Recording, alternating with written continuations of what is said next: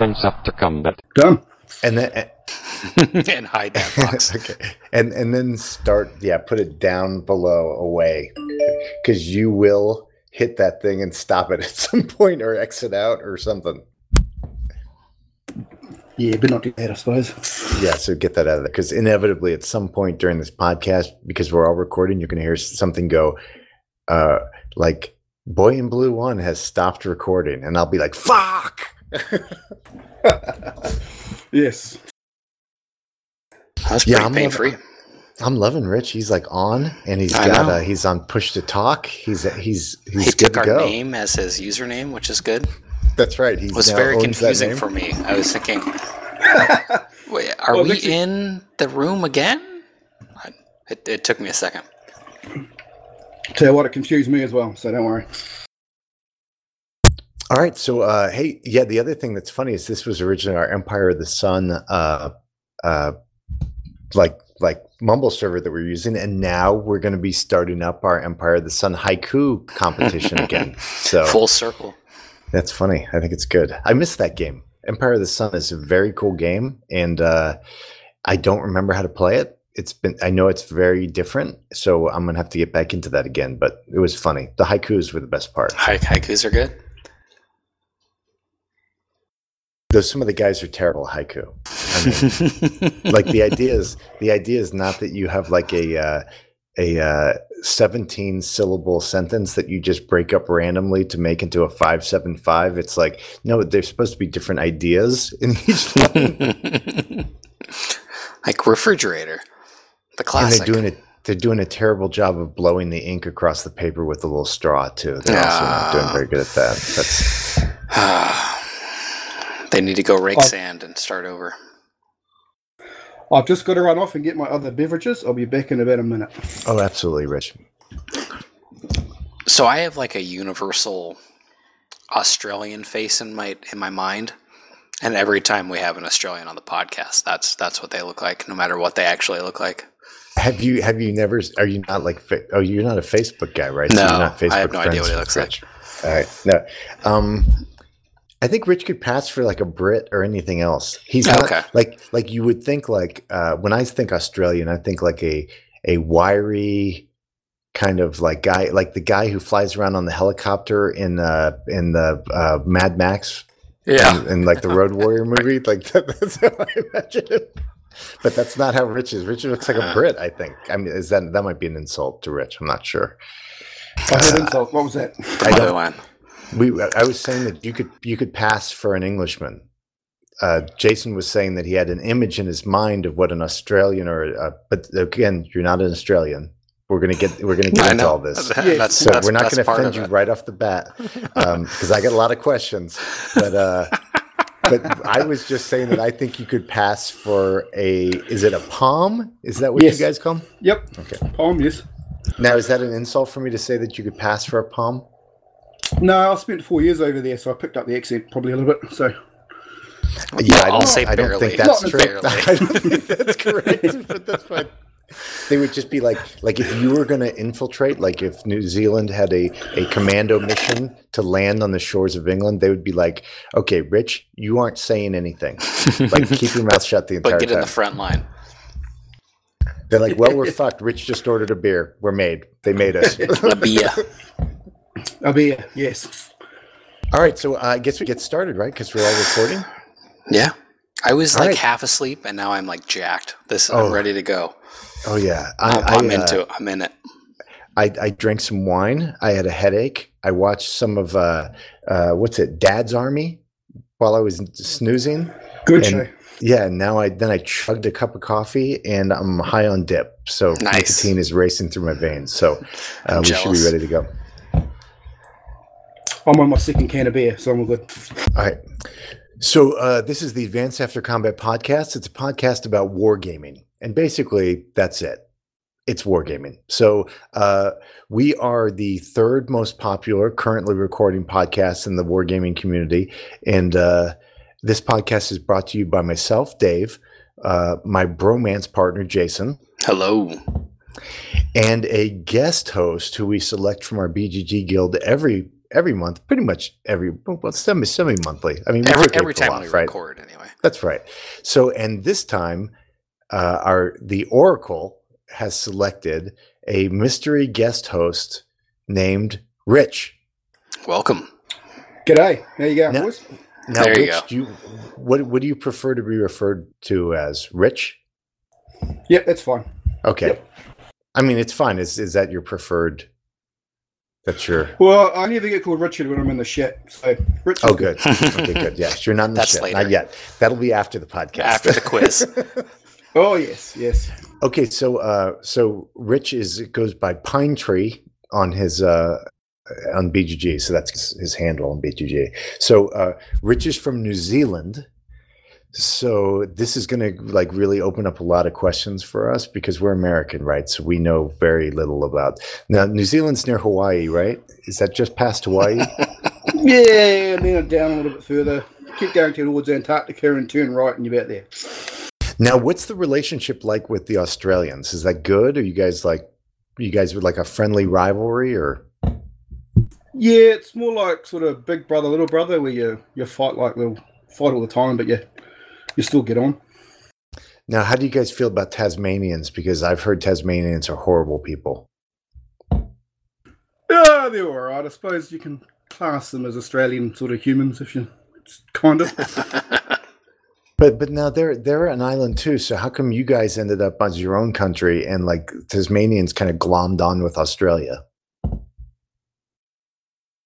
I think because we weren't a convict colony, we were just colonised by the English, and also we had the Maoris here that fought as opposed to the Aborigines that didn't. Yes. The Aborigines just like ran away and were murdered basically by the Australians. Yeah, we don't need to go through a civics lesson in Australian history, like the ugly periods of the history of Australia. Yeah. And Rich is also like, I wasn't planning on really discussing the origin story of my country. Like, that's not. I did have some questions though, so these are some basic questions. No snakes in New Zealand, right? Nope, no snakes. Fuck. Yeah. So, but Australia has like tons of fucking dangerous snakes. Like Australia is like a country that has like thousands of animals that are trying to kill you. Yes, I've been there a few times, and yeah, it's scary sometimes. Yeah, they've got like venomous spiders and snakes, but you guys have zero snakes in New Zealand. That's incredible. I just can't believe that. Yeah, no snakes. A couple of spiders that bite. That's about it, really. Sounds like a nice place. Occasional mad possum. That's about it. Yeah. So currently, also, I did a little research in New Zealand because we put a lot of effort into the podcast each month, and apparently, you guys are in a phase now where you're trying to kill all your possums. Is that true? Yeah, they're a big pest. They strip all the trees and shit, so they're trying to kill them. They're tough little bastards. So, but yeah, they're trying to kill them. But you guys have like cute possums, right? Like your possums are not like an American possum. Like an American is a terrifying thing to run into at night, like by your garbage can. Your possums look like kind of adorable. Yeah, I suppose. And is that not correct? They're not nice. They're not nice if you corner them. If they're corny, they go for you. Other than that, I think they're all right, but they're a massive pest, and yeah, we just shoot them if we can, run over them in the cars if we can. So what percentage of New Zealand is Maori? It's not much. I think it's possibly about 10-15%, roughly. That may be wrong though. Now, so you guys have this whole haka thing that you do, like the whole dancing thing and like beating on the chest and all that. Do you know how to do that? I have been known to do a couple of drunken huckers every now and then, yes. So how do you learn it? Like when you went to school, were there a lot of Maori kids in your school? Like when you were going through the educational system? When I was a kid, te reo, which is the Maori language, was not a big thing. This is back in the 80s. But nowadays, my kids are learning it left, right, and centre. It's not compulsory, but they do get it ingrained into them quite early now. But I learned the haka when I was in the army. So I didn't learn it at school. So like I noticed there was the video of the military unit that was doing the haka, and like front and center are obviously the Maori guys, and then there's like some of the white guys who are kind of doing it, and then there's the white guys in the back who are kind of like being like, yeah, what they're doing. That's usually the way we put the Polynesian boys in front because they can do the right sort of ferocity. Right, they do the faces and the blowing of the cheeks and all that. Yeah. So like, is the haka like? Is it the same thing that they're saying every time, or can it be different each time? Each tribe's got its own haka. Each organisation now has got its own haka. There's all sorts. Even like the rugby teams, the All Blacks have got their haka. They've got 2 hakas now, and then the Maori All Blacks have got their own. The Sevens team's got their own. So, yeah, there's all sorts of hakas nowadays. Now, the stuff they're saying though that's in the Maori language, I assume. Yes, correct. So, when you're a white guy and you're in there with the group, like you have to basically learn the lyrics to the haka before you can participate. Yeah, I mean, I learned because I know the All Black haka, which is the Tarapahara, I think it's called haka. I know that one just through the army, and we learnt that sort of phonetically. I've got a rough idea what it means, but I still don't know really. Oh, so you guys are saying it, but you have no idea what you're actually saying. Kind of. Most of us know the gist of what we're saying. Oh, so you guys know the actual. It's not like it's a joke where like what they're making you say is like, "Hey, look at these white guys like pretending to be like us. They look ridiculous, don't they?" That kind of thing. You actually know what the translation is. Yes. Yep. Now, is this a sensitive topic for New Zealanders, or is this? I don't want to trespass in any areas, but I'm like just curious because I noticed that the white guys seem to participate quite a bit in the haka, but it's really not necessarily their culture, but it seems like it's been kind of incorporated into the culture in New Zealand. Yeah, I mean, in New Zealand, especially we call ourselves Pākehās, which is the white New Zealanders. It's very strong adopting Maori traditions and stuff in New Zealand. It's become quite a big thing. So no, it's not a sensitive issue at all. Oh, that's cool. That's cool. So it's not like appropriative or anything like that. It's right. Embraced around. Yeah, basically. That's good. Yes. Yeah. Yeah, here in America, they would get angry. Like if you show interest in the culture, the people would be angry with you, and then at first they'd be supportive, and then when you became too enthusiastic, then they would start yelling at you and make you stop doing it. So. Right, you can't do your hair like that anymore. No, exactly. Okay. No, no, go ahead, Rich. Go ahead, please. Hey, Rich, by the way, you're the star of this show, so feel free to just keep your push to talk down as much. Are you a talker? Or are you a big talker or no? Is that not? Not a huge talker, no. Okay, good. But well, perfect. You're on a podcast. That's good for podcasting. But that may change after about my 5th can and my 2nd glass of that green shit I drink. So yeah, yes. Right. Okay, so Jason, we need you to play 30 minutes of bumper music, and then we're going to bring Rich back. Yeah, I can do that. Okay. All right, good. Well, so what's the state of wargaming right now in New Zealand? What's going on? I have no idea. Like, do you do face-to-face gaming with other gamers out there? Or no? No, not particularly. I've got a mate at work who's into it, so I haven't just had a chance to because I've got kids and I've got no fucking time because me and my missus both work shift work. So, but I think there's a few wargaming clubs around, but they're mainly miniatures. Not much board wargaming, I don't think, especially in Wellington, where I live. But yeah, Auckland, I think, has got a couple. But I may be wrong.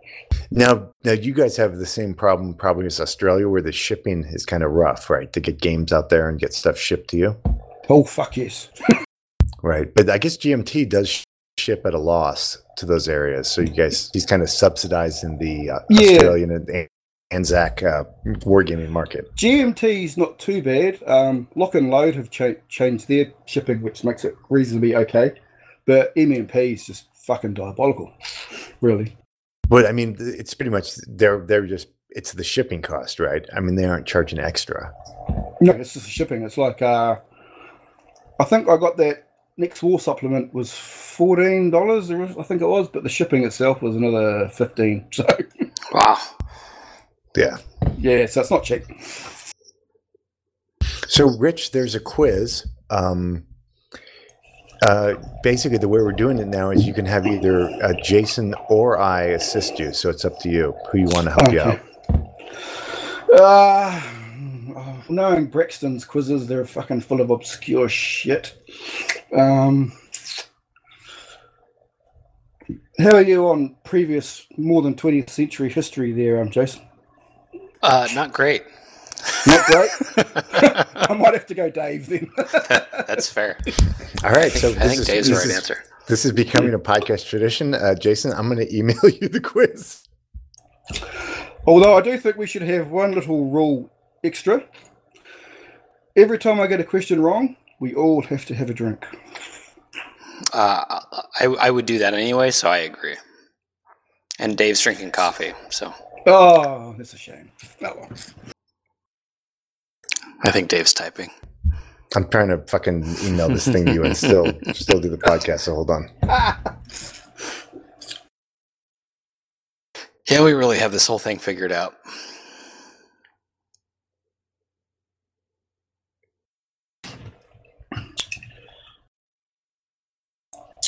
So what are you guys playing at the moment? My whole front of my house is torn up, and that's where my game table is, so I have nothing. My games aren't even up. It's floor and wall right now, so nothing for me. Shit. How about you? Nothing board-wise, just playing a lot of Pike and Shot against Tony. Nice. Yeah, I played that quite a bit with All Good, and then he got kind of tired of it, I think. Like when I was on vacation in St. John, he and I did a lot of Pike and Shot stuff, so that was fun. It's a good game. I like it. Yeah, I really enjoyed it. It's actually got me interested in the period and got me interested in getting that musket and pike as well. So, oh yeah, done. That's a great system. What, like Saints and Armor, maybe?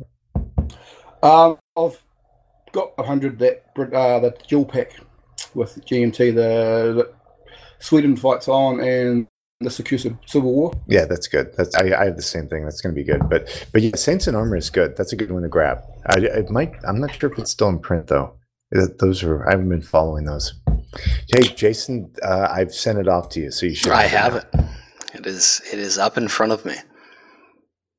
All right, so Rich, this quiz is optional. You know, I mean, I'm just letting you know you don't have to take it because, you know, I mean, you don't have to earn the rest of your career, sir. I'm here, so why not? Just do it. So basically, the way we're going to work it is I can help you on 3 questions because otherwise Braxton gets mad. I will tell you if I kind of know the answer, but I'll kind of give you a clue whether you want to use me or not. Oh, good. All right. And this is called Summer is Almost Here podcast quiz. There's no punctuation in that, so I'm not sure how to pronounce it. Summer is Almost Here podcast quiz. All right, we're ready. We're ready, Rich. Almost winter for us. So. Yeah, that's right. That was very northern hemisphere centric. Yeah, fuck right. You guys. Fuck you guys. It is time for Name That Opposing Commander. All right, then, let's go. Battle of Camden, 1780. My commander is Horatio Gates. Who is yours? Battle of Camden, 1780. I believe I know this one, so I don't maybe help you. I don't have a clue, so Dave will. I'm going to guess Cornwallis. That is correct. Oh, there we go. We're recording. He's going to get recorded. Huzzah. Nice. The Southern Campaign of the Revolutionary War. Revolutionary War, yeah. No. Haven't got a clue about those ones. Who needs it? The Battle of Pea Ridge, 1862. Oh, shit. Okay. My commander is Samuel Curtis. I've got this one too, also for you. So, yeah, mate. I will take Dave's again because I have no idea. It's going to be Earl Van Dorn. Indeed, Dave's killing it. Wow, I'm going to roll. Nice. Battle of Jutland, 1916. My commander is Reinhard Scheer. That would be Jellicoe. Indeed. Jellicoe. Wow, we're perfect. 3 for 3. All right. I don't think that's ever happened before. Rich, I got a good feeling about this one. I got a little twinge. Anything 20th century, I'm okay at. Anything before that, Nice. Yes, Fair enough. Which is why you should not take Jason. Yeah. Jason Yeah, if is it just happened gonna before load up on you. 1955, I have no idea.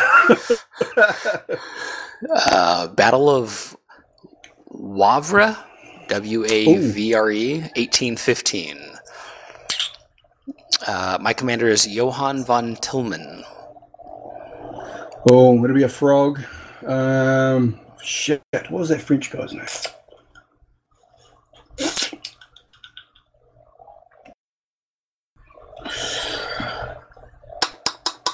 I would probably not Napoleon. One of his marshals. We'll take a guess. You're on the right track. Was it Garbon or whatever his name was? Garbon? That's my guess. Yeah, I would guess Grouchy if it's not Napoleon, but Yeah, it's Grouchy. Okay. Grouchy it is. the streak is broken. Yeah, that's all right. We broke the streak. Oh, drink. Oh, yep. No, I don't have to drink. I got it right. And the Battle of Tannenberg in 1914. My commander is Alexander Samsonov. Wasn't that the von Falkenhausen or something? Fucking Falkenhausen? Falkenberg or something? Is that your guess? You're in the ballpark. I have a guess. I might be able to get this one for you, maybe. All right, go. Is it Hindenburg? It is Hindenburg. Hindenburg. I liked Falkenberg though. Now I can't claim that I'm perfect because I would not have gotten Jellicoe, so that would have been That was good teamwork. as a though. team we would be perfect.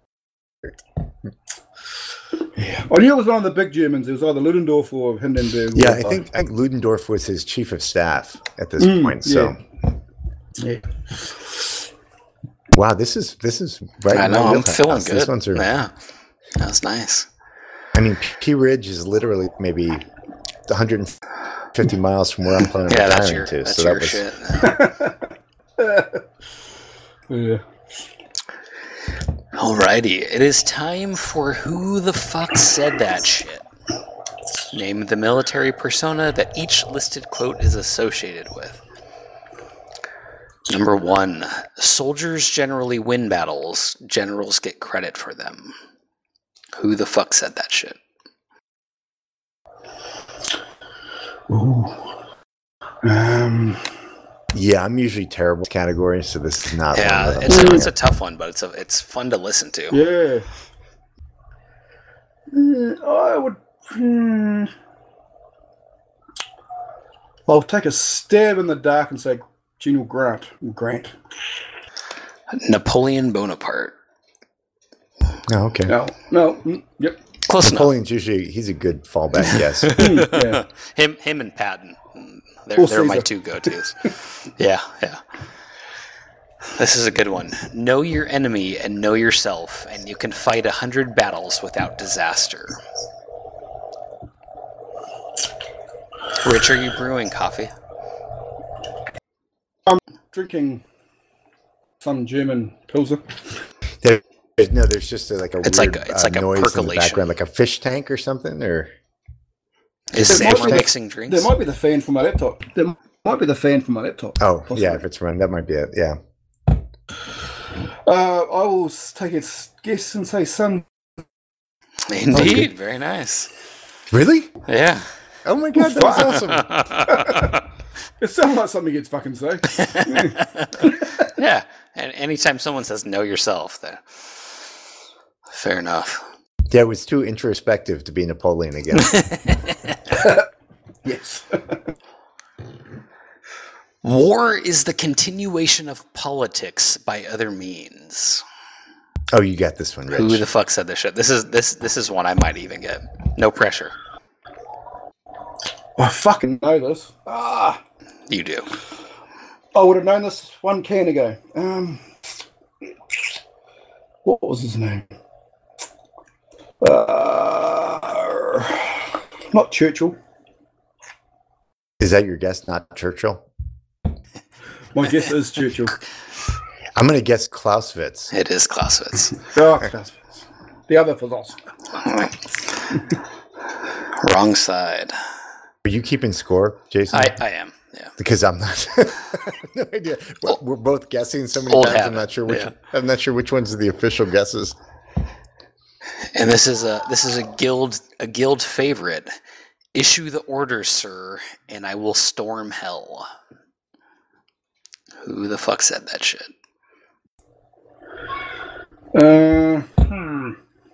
Sherman. You know what? Yeah, it's probably Here's a a good guess. That's a good guess. Sherman. Mad Anthony Wayne. Oh, Mad Anthony Wayne. Can't I say like I've actually Sherman. heard it. So. And number 5. Yeah, the quiz tends to be a little American-centric. Sorry, we fought a lot of wars. So Yeah, that's right. New Zealand's been in some wars, but we beat you guys on the number of wars. And number of hosts involved. Yeah, true. And number of interns. And we dominate Wikipedia, so that's where most of our answers come from. Number 5. No terms except an unconditional and immediate surrender can be accepted.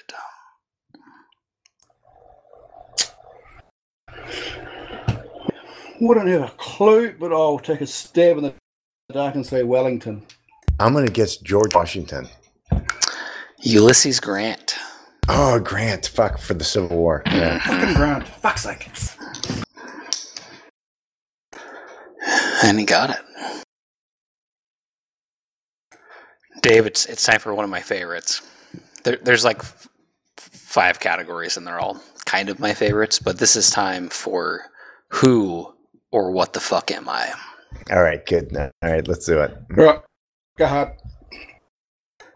I was born in 1896 to a poverty-stricken peasant family in Russia. I worked as an apprentice furrier until I was conscripted into the Russian army in 1915. I joined the Bolshevik Party after the 1917 October Revolution. In 1923, I became commander of a cavalry regiment, advancing quickly up the ranks to become a deputy commander for cavalry of the Belarusian Military District in 1938. After the German invasion of the USSR in 1941, I signed the Directive of People's Commissariat of Defense No. 3. Who am I? Ooh. So he'd be about 50s. Not Beria? No, not Beria. No. I'll say Zhukov. Okay, Indeed. I'm going to guess Stalin. Was it Zhukov? Zhukov, Okay, it was yeah. Zhukov. I would guess Sorry, Stalin. I should have let you guess. Yeah. Nicely puzzled. It's always either Zhukov or Stalin, basically. Yeah. That's it for all the Russians in World War II. That's it, isn't it? Yeah. That's fair. During 1942 and 1943, I was one of the most effective tracked vehicles of World War II, as shown in terms of opposition vehicles destroyed. Because of my decreased cost and ease of production, I was used to replace standard tank losses, and over 10,000 of my type were produced from 1940 to 1945. My name also means assault gun. What am I? Oh, you got this one, Rich. You know this one. It's not the Stug. That's right. Yeah, that's it. Good. Which I only know as assault gun. So that was a good clue. That was the clue that got me actually. Stug, yeah. Another American. I was born in 1801 near Knoxville, Tennessee. My father was a native to Spain and fought in the American Revolution as a lieutenant in the Continental Naval Forces. My naval career began when I was 9 years old. Jesus Christ. When I was commissioned as a midshipman in the U.S. Navy. I fought in the War of 1812, the Mexican-American War, and American Civil War when I, as commissioned by the U.S. Congress, This sentence doesn't make sense. I fought in the War of 1812, a Mexican-American War, American Civil War, when I was commissioned by the U.S. Congress as a Rear Admiral. I will say, is it Farragut? Holy shit. Yeah, that's a good guess. I only know Farragut and Porter. He's the only two I know. He's the only Civil War naval commander I know. So Nice. Yeah. Got it. Wow. Oh, fuck. Holy cow. Rich is killing who it. the fuck this guy Fuck is. me. Fuck me. Rich, you need to drink about 4 more beers. This is actually a measurement of how many beers you've had. that. This is a Time to catch sobriety up. test. It's also a sobriety test. Yes. Not quite pissed enough. I was designed by John Browning in the early 20th century and became the standard issue U.S. military sidearm for 75 years. I was, and still am, used by 28 other nations as a standard issue sidearm, with 2.7 million of my model being built. What am I? That would have to be the Colt 45. Yeah, the 1911. 1911. Yep. Yeah, same thing though. Yep. 1911's Colt 45. Yep. Yeah, well, I think there's also the Browning High Power, which is 9mm, but yeah, I think it was similar. It's just the military verbiage, right? Yeah, Rich and I are high-fiving over the internet each question. We're like, I heard shut it. At long distance. I was born in 1817 in North Carolina. You got that right, but I still took a drink just in case. Good man, good man. I was born in 1817 in North Carolina. When I was 10 years old, my father decided a military career was for me and sought a nomination into the U.S. Military Academy at West Point. While at West Point, I excelled academically and graduated 5th in my class. I fought in the Mexican-American War, where I gained fame as a talented artillery officer at the Battle of Buena Vista. I was known as a strict disciplinarian and for adhering to Army regulations literally. Oh, I know who this is. It is alleged that some of my troops tried to assassinate me twice. One attempt was made by exploding a 12-pound artillery shell under my cot, which I miraculously survived. Who am I? I have no idea. My guess would be Hood, but I don't think so. Dave probably knows better than I do. Yeah, this has got to be Braxton Bragg. Yep. Well, there you go, of course. You just got to have one. I mean, that's not bad, right? If your guys try to blow you up with, maybe they were just twice. storing the ammunition under your cot. That's it. It was an obvious place to put it. So Yeah, what up? Dave, it's bonus time.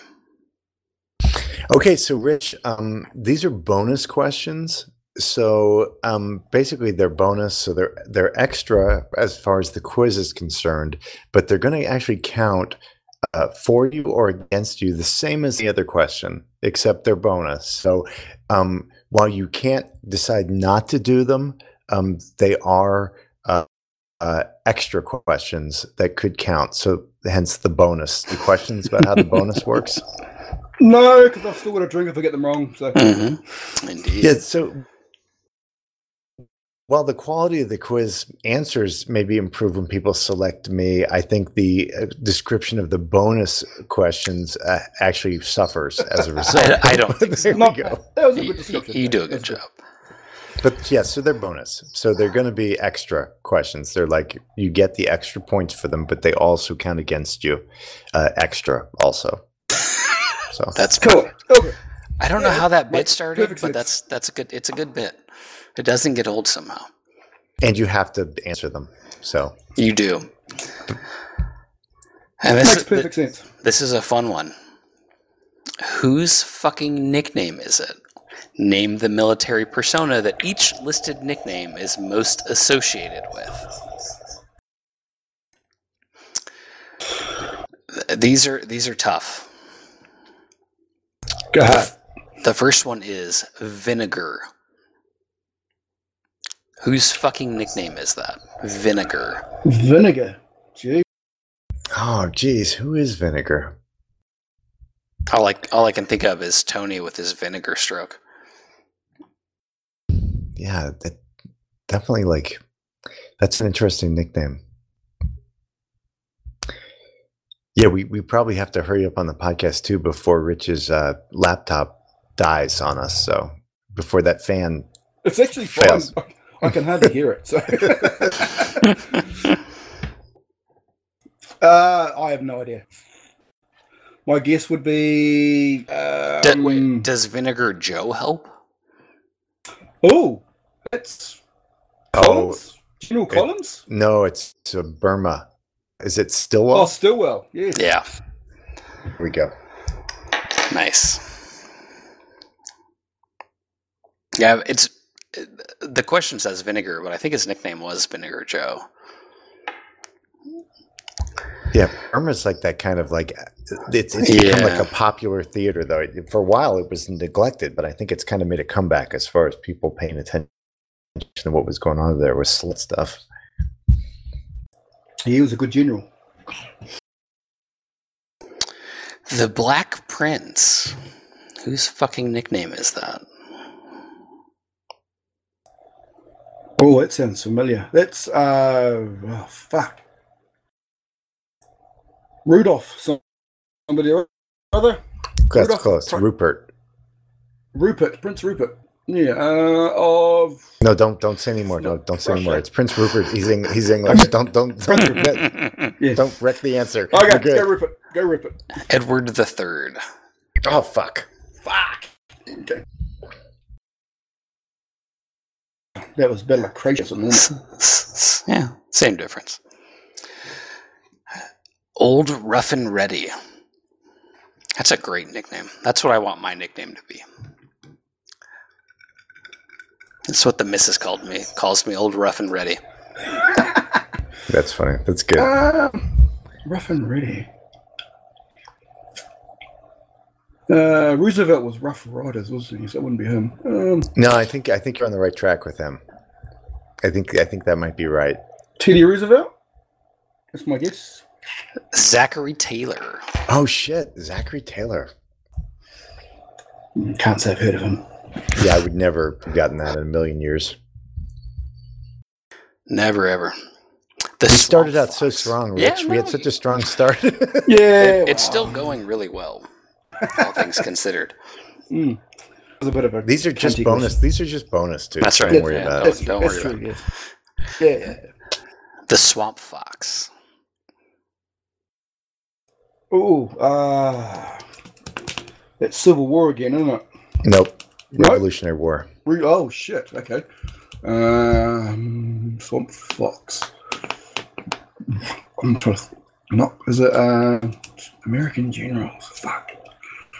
Washington. Who's the other dude? Yeah, you're never going to guess it. I already tell you, you're never going to guess it. It wasn't old Benedict Arnold. No, it's Francis Marion. Yeah. Nah, I would never go. Yeah. Yep. Okay. And this is a terrible nickname. I don't like this one at all. Uncle Billy. Uncle Billy. Xavier William something or other. I think you've already guessed him before. Yeah, it came up already guessed him earlier. once before. Oh, Schumann. Nicely done. Nicely puzzled. Wow, you That's true, crushed it. Oh, fuck. Okay. Nice. That looks like 11 to me. That's awesome. Yeah, that's we don't grade on a percentage. 11 out of 20 is killer.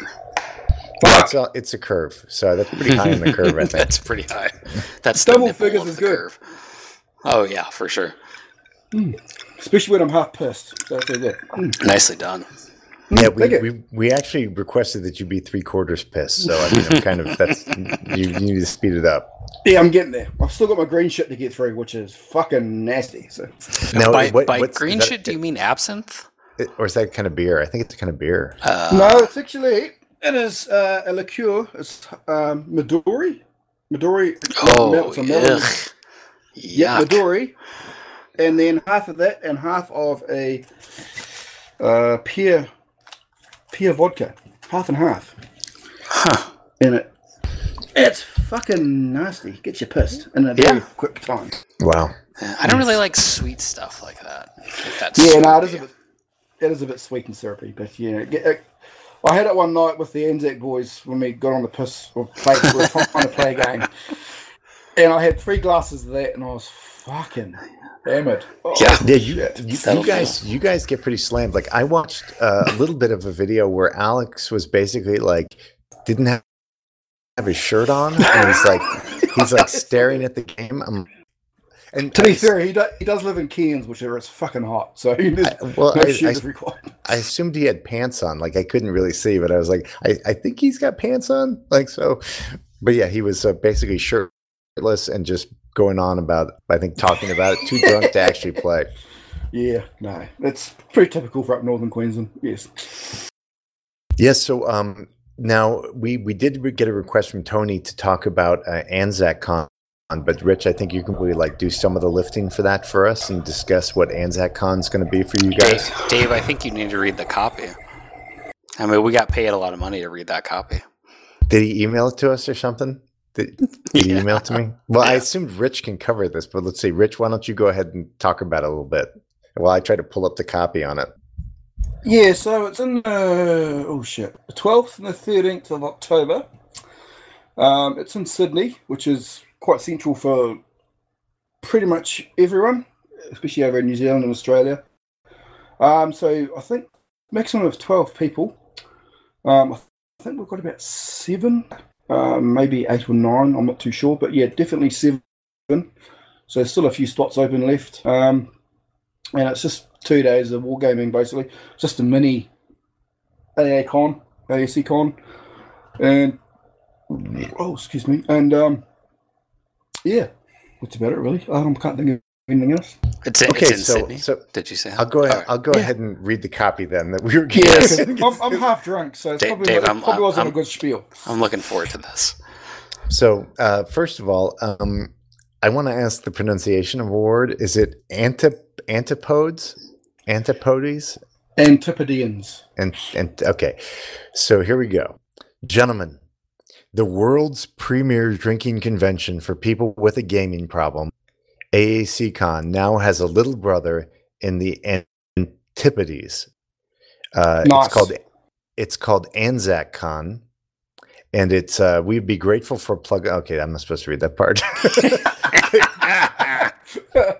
No. If you're up for some Anzac spirit, consider Alex, Abe, or Rich. Oh, what the fuck? This isn't copy at all. What am I supposed to read? Okay. Did I just read the part? I think I read the part I was supposed to read. No, I don't think we're looking at the same email. He says, AnzacCon 2018 is a once-in-a-lifetime opportunity for Aussie and Kiwi drinkers with a wargaming. Yeah. I see it. That's good. That's better. The convention will take place in Sydney in October 2018. There are rumors of T-shirts. Did I also mention we can drink in the convention room? That is a plus. For more information, please go to Board Game Geek search bar, choose tags, and search for AnzacCon. That's 2 A's in the middle there. Yes, it is. Oh, he requests, please spell out ANZAACON, Alpha, November, Zulu, Alpha, Charlie, October, November. This will take you directly to the AnzacCon 2018 convention details. Or you can geek mail Snorty, which is SNORRIHT, which makes 0 sense. And yeah, I just don't know what Snorty means. No, neither actually. Yeah, I think it's Snorri HT or something like that. Snorri HT. Now, Rich, are you going to do a hot at the convention? Are you going to open it up with a haka? Probably not. I thought he was about to kick off into one. I wasn't sure what he was doing there. I got excited. But I almost got all the Warriors. We are going. Myself, and a couple of others are coming to AACon 19. Yeah, nice. And I may be in influenced into doing one there, possibly. No, this is Nice. assuming we're not at war with Australia by 2019. So we'll see. We'll Yeah, see how it's exactly. going. Yeah, yes. Oh, too soon. Yeah, so- too soon. Yeah, no, it's myself, Tony, and Abe are definitely playing next year. That is the plan. That's excellent. So there's like 5 or 6 of you guys that kind of are big guild participants. So I guess you guys managed to rope in some extra people for the convention.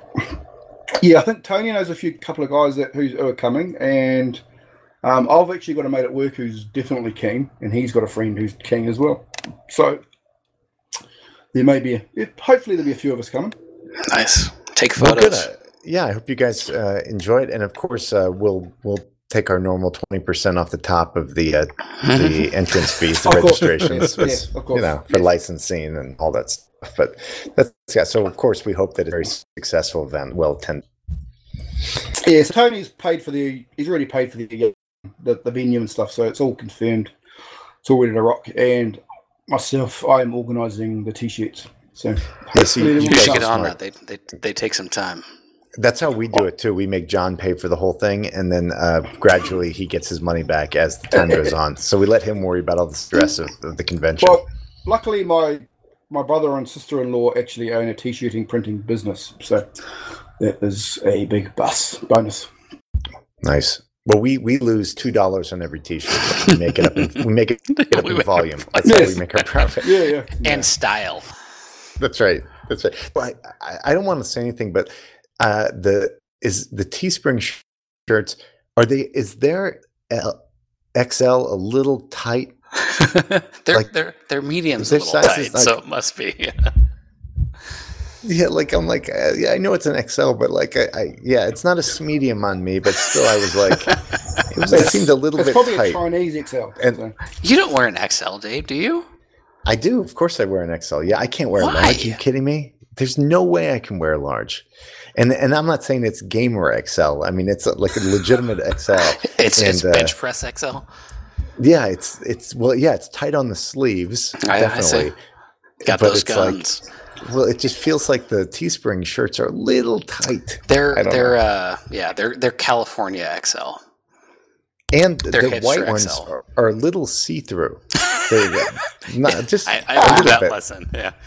They're a little see-through, so Yeah. don't no order one, the no white one ones. wants the man nipples. Yeah, I'm gonna That's leave right. those out. Yeah. That's right. Tattoos. Like, I know everyone wants to see my tattoos through my shirt as I'm wearing it, but no one. Like, I don't want to see that in pictures. I regret every tattoo I ever got, so I don't need to see them in photographs. You can see my So- tattoos. I don't want you to see my nipples. That's right. Well, yeah, yours are visible, so you don't have to worry about it. But yeah, There are I plenty don't know. more, but yeah. I just noticed it when I got the Teespring ones. I'm like, they're a little snug, but I can't go XXL. Like, that's too big for me. But you're not like okay. Around the arm, I'm going to get into my anatomy, Yeah. but around the arms and You're- the shoulders, it's tight. Let's just put it that way. You can put up some weight. So if we want to get into my psychoses of the last few weeks, so I lost my job last week. But the most depressing Hey, thing, good way to go, Jason. Good but job. but that's not the most depressing thing to happen to me in the last 2 weeks. So my wife and I have been going to the gym, and I've been feeling okay, and putting up a decent amount of weight, making some decent progress. But I bench pressed like Olympic bench press for the first time, literally since I was in Iraq 12 years ago. Please tell me you at least put. Please tell me you can at least put plates on it. Almost. Oh, no. It's been 12 years. are you putting 30? You're not putting 35s on. I'm putting it, please. 35s on. Oh, jeez. Jason, you got to work on that at home. You can't go to the gym and put 35s made me up. so upset. Are you, I was so mad. who's working out with you? Some chick? You and a No chick one. like taking turns on the bench? It's that- just me sadly pushing up 35s. Is it pounds or kilos? Pounds. Oh God, don't confuse us. Yeah, we don't know. We don't know what that means. Oh, Jesus. Or is it Pounds stone? How many stone? Yeah. So Okay, so yeah. do you at least do the 35s and then you put 10s on? Like at some point it was just straight 35s. Just 35s. Oh, So I'm working back up. tell me you're working on reps. You're working on reps. That's what I'm saying. Yeah, I'm toning. I'm cutting. I'm not bulking right now.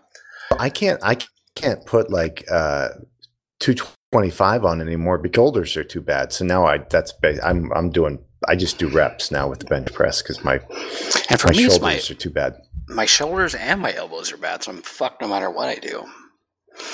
But yeah, it was awful. It was horrifying. At our age, the key is don't get injured. So basically, just get easy technique. And just take it easy. Like if I feel something tweaked or something, I'm like, that's it. I'm done with that exercise. I'm going to go on to something else. When your lower back comes off the bench, you're like, oh, okay, it's time to get on the elliptical.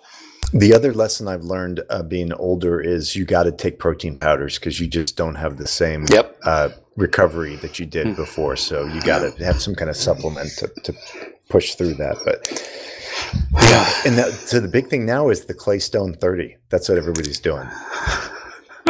Which I had to get clarification about today. Yes. I heard that. I heard about that. Clay came up to me at AACCon and told me that all I need to do to work out is just get 30 minutes of cardio every day. So it's the guys are doing the Claystone 30 in 30s, trying to do 30 days of 30 minutes of cardio, and no excuses. You got to get it in. So if you're planning on drinking, you got to knock it out before you drink. So like cardio, is that like bike? Is that elliptical? Is that walking? What? Okay. Well, yeah. So here's the restrictions. Like when you get older, you tend to say things like, when you walk up a hill, you're like, oh, that. I played with my 2-year-old for 30 minutes. That's plenty. Yes, stuff that you did as a kid normally, like mowing the lawn, or those don't count as cardio workouts. Damn it! Or bending over and picking up sticks in the front yard, like that does not count as a workout. Okay. Like you actually have to do some kind of cardio. That's fair. But I think if you can do it for 30 days and really stick to it, I think it's actually good for you. So, for sure. And with me, I've got an elliptical, so I just do the iPad. I play games like I can play Pike and Shot or other games while I'm doing it, and it goes by pretty quick. But it's tough to like really do it for 30 days, not miss a day. I just watch Rick and Morty. That's right. Yes, and people are listening to the podcast now, like, wow, this podcast has come a long way. I know, we're so old, and not in a good way. Like it's come a long way. Now we're 4th most popular wargaming podcast. We just dropped down to number 4. There's only 2 other ones. Yeah. What's the other one? Hex Encounter just beat us, and they haven't recorded podcasts in 4 years. They just moved past us. God bless. Yeah, that's really how we survive. We just keep recording. We just keep recording. We don't stop. I mean, next month is going to be our 5th year of recording. Yeah, that's crazy. And as much as the industry would like us to stop, because we're an embarrassment to the hobby, we refuse. Yeah, fuck those guys. Fuck those guys, exactly. Fuck them. So we had a convention in Missouri called SwoleCon, or some people call it Donkey Con, whatever. Tomato. And so it was kind of like a big gaming, like a large game convention, and Mitch set it up. Mitch Land, famously the designer of the Next War series. Much less impressive in person, but whatever. I mean, Mitch is a good guy. I mean, on the internet, he's got a huge reputation. So, but it was a big success. Don't besmirch his in-person self with his online persona. Online, he is all class. Online, he is all class. Well, online, Mitch gets on my nerves. In person, Mitch, I'm friends with Mitch, but man, he fucking pisses me off sometimes online. But I know some people like that. He's really good at like answering questions and everything, but Mitch has a very dry sense of humor, which doesn't always come across when he's like trying to provoke me about like Battles of the Age of Reason or something like that, something that I'm pissed off about. Mitch likes poking me. So, but the venue was great. I mean, it was excellent. We had a Dunkin' Donuts right across from the hotel. We had the second floor of the hotel, the decent sized room. It was just the right size for us. Now, there's literally anything you wanted around. There's Mexican food. There's steakhouse. Yeah, you could walk Dunkin' to a White Donuts, Castle. A Chili's, White Castle was like half a football field away. And there was a bar next to the the room, which actually I thought the guy did a solid job making drinks. And he was good. Yeah, in fact, and so we played Terrible Sound from the Line of Battle series. It was me, Paul, Evil Jack, Uncle John, and Lieutenant Hoplite. We played that, and then at some point it was kind of more of a 2 versus 2 type game. So then I jumped out and I just basically rolled for Braxton Bragg for the Confederates, and then I played Molwitz with Mitch. So Mitch kind of walked me through the battles of the Age of Reason. And then they did the Next War series. B Mode, Tyler, and Ralph were doing India, Pakistan, Taiwan, and Korea all together at once, linked. And then you guys, you played like a fleet game? Is that what you played? Ty and I played 7th Fleet, which was a blast. We played the campaign, full boat. And then Kev brought his copy of Under an Iron Sky and played that with Mitch a little bit. So she kind of showed Mitch how to play. Mitch was kind of neutral on it, I think. Kind of underwhelming all around, I think, on that game. So Under an Iron Sky, I think, is a redo of NATO Next War. Next War, yep. Right, Next War. So we had that going. And then we had some good times in the evening. We played Slapshot. Which was fun. Some guys played the epic of the Peloponnesian War. That big compass game. Yeah. Johan and Chris and Rocket Man. Yeah. So they played that. And I could not understand anything that they were playing over there.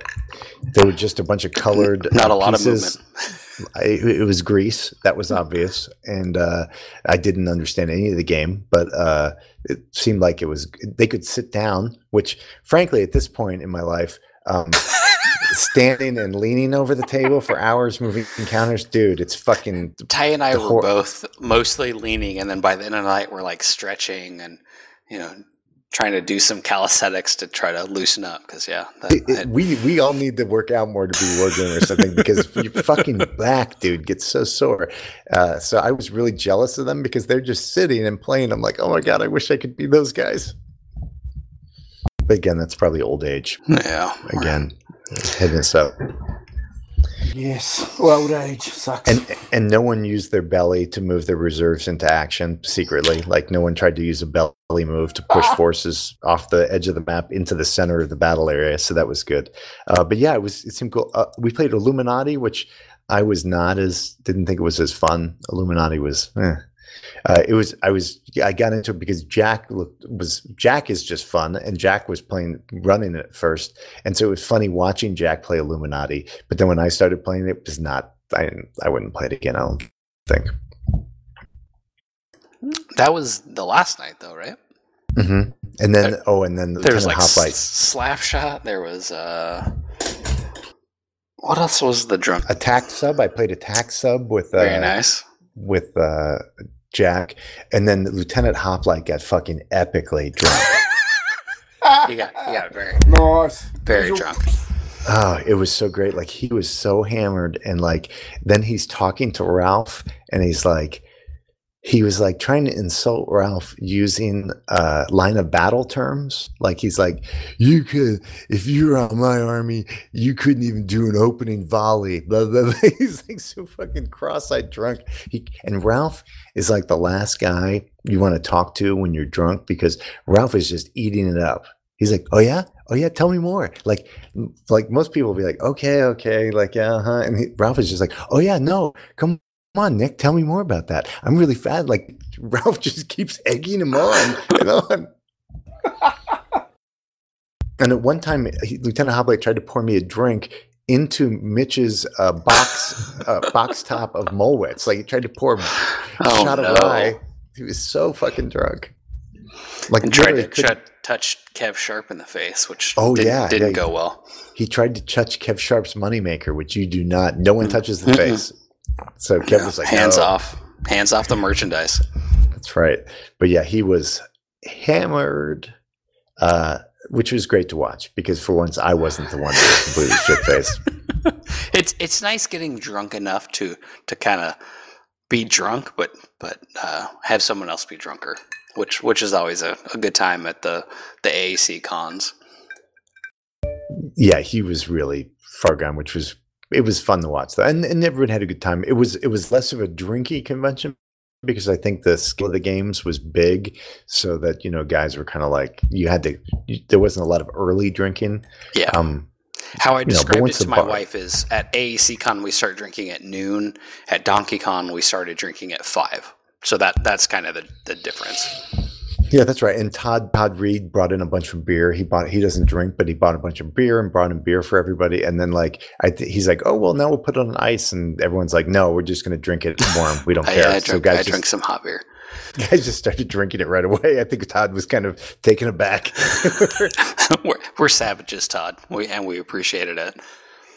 He's like, yeah, this is a brew that's made in this is in spring. We're like, yeah, whatever. We just grabbed it. Does it have alcohol in it? So yeah, I thought it was good. I don't know if it's going to be able to get much bigger than that. So we're probably going to just leave it to guys who've already come, or maybe certain guys who are like heavy participants can come.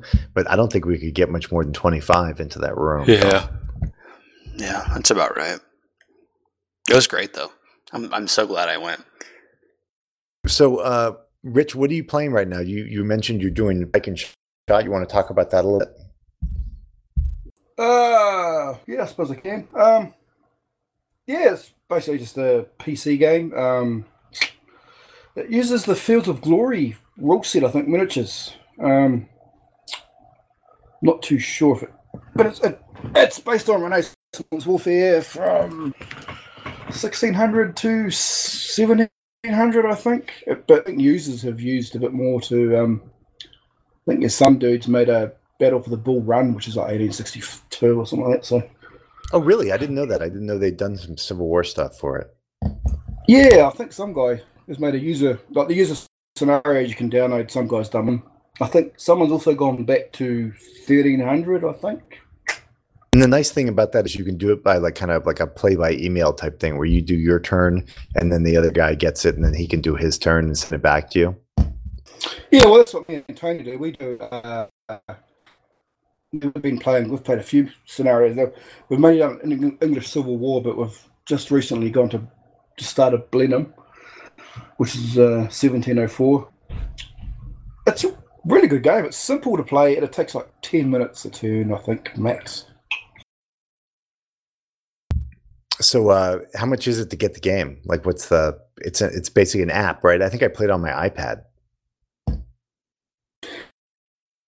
Yeah, I think usually it goes on sale on Steam a lot. I picked it up for $5, but I think it's usually about 20. I think I'm not too sure. Yeah, so it's cool in that because it is also an app, so you can just get it on your iPad or whatever and just play it and send your turns in. And little guys move around. The graphics are pretty good. I mean, I thought you're kind of zoomed out, so your guys it's not like they look like units. The guys actually look like little figures moving around. Yeah, the graphics are actually decent. I mean, I would love to see a bit more, like a few bodies floating around, like just to see where your fighting's been, if you know what I mean. But yeah, no, it's quite a good little, quite nice little graphics. I mean, it's nothing too flash, but they do the job. Yeah. Yeah. So do you command each? Do you command each like little group, or like have an army and just kind of direct for objective, or do you like click on each little formation and tell them what to do? You click on each formation and they can most of them like infantry can move, cavalry can just usually either move or charge.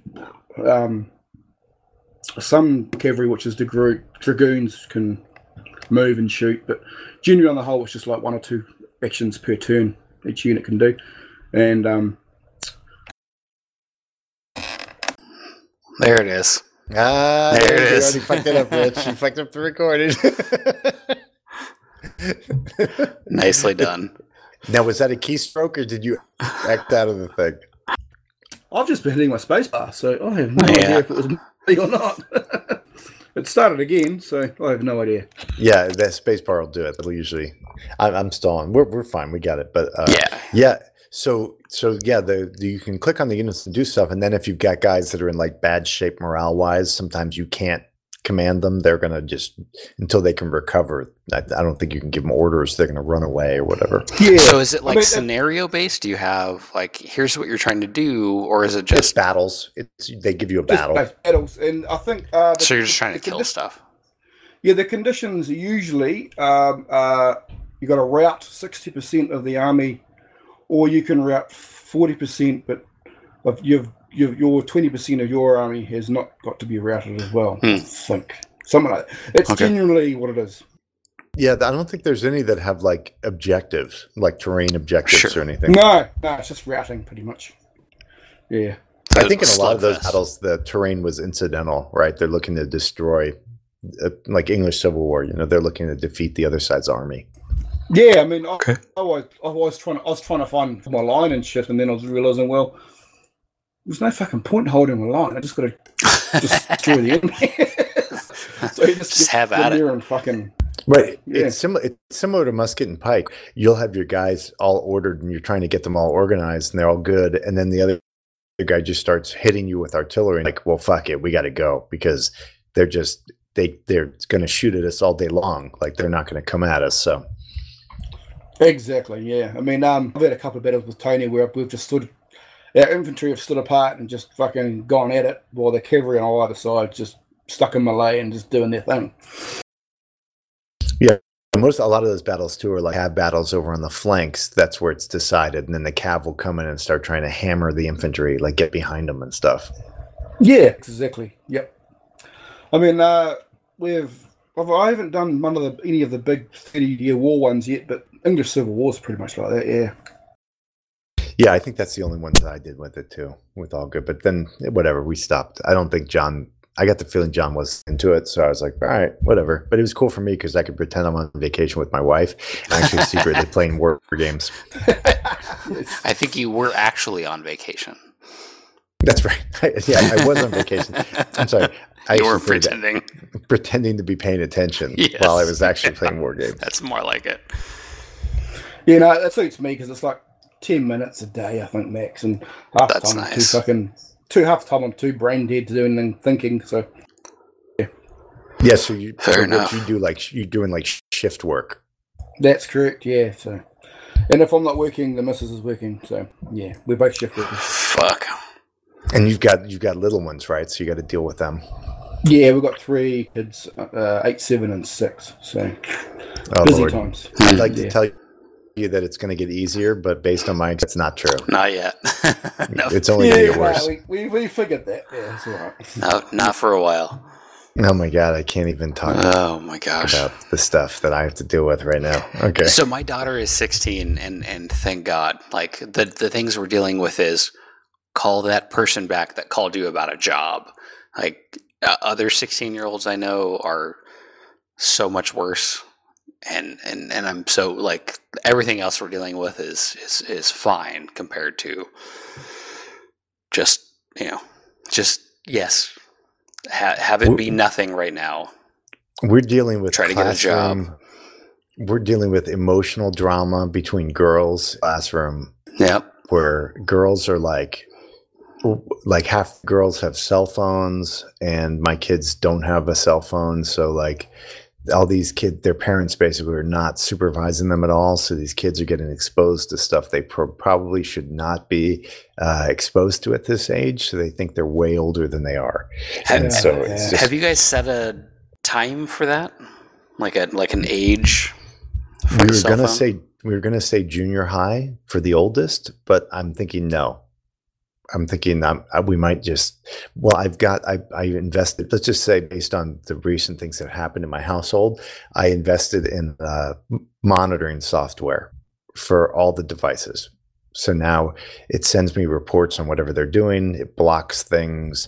I can turn their devices off, stuff like that. So I like if I give her a cell phone, I'll get every text message she sends or received. She apparently doesn't realize also that when I gave her email, I have a client that downloads all of her email so I can read it all. And let me tell you, like, all I can say is when I was 12, my parents probably did not want to read what I was thinking or telling my friends. Fair. And I do not want to, you cannot unsee some of these messages that these girls send. Yeah, I'm not looking forward to. My daughter's asking for a phone. I'm like, no, not yet.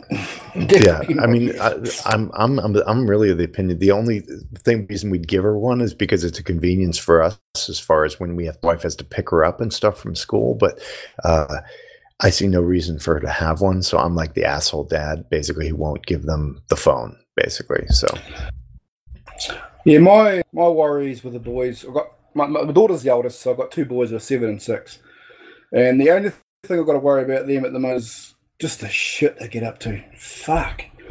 They're just dumb. we have I'll tell you dumb. You know those little balloon pumps that you get, the little ones that just they just well, my boys thought it would be a good idea to stick it up each other's ass, pump air into it, and then fart it out. They thought that was a fucking great joke. Oh my god, they're not wrong. No, but yeah, still. It's like, I mean, fuck's sake. like where? Like, how do you find out about this? That's like, what I'm wondering. How the fuck did they work that out? I didn't show them. like, who caught them doing it? That was the missus. The missus. They actually told the missus they were doing it. So, yeah. Oh man, wow, boys are dumb. Yeah.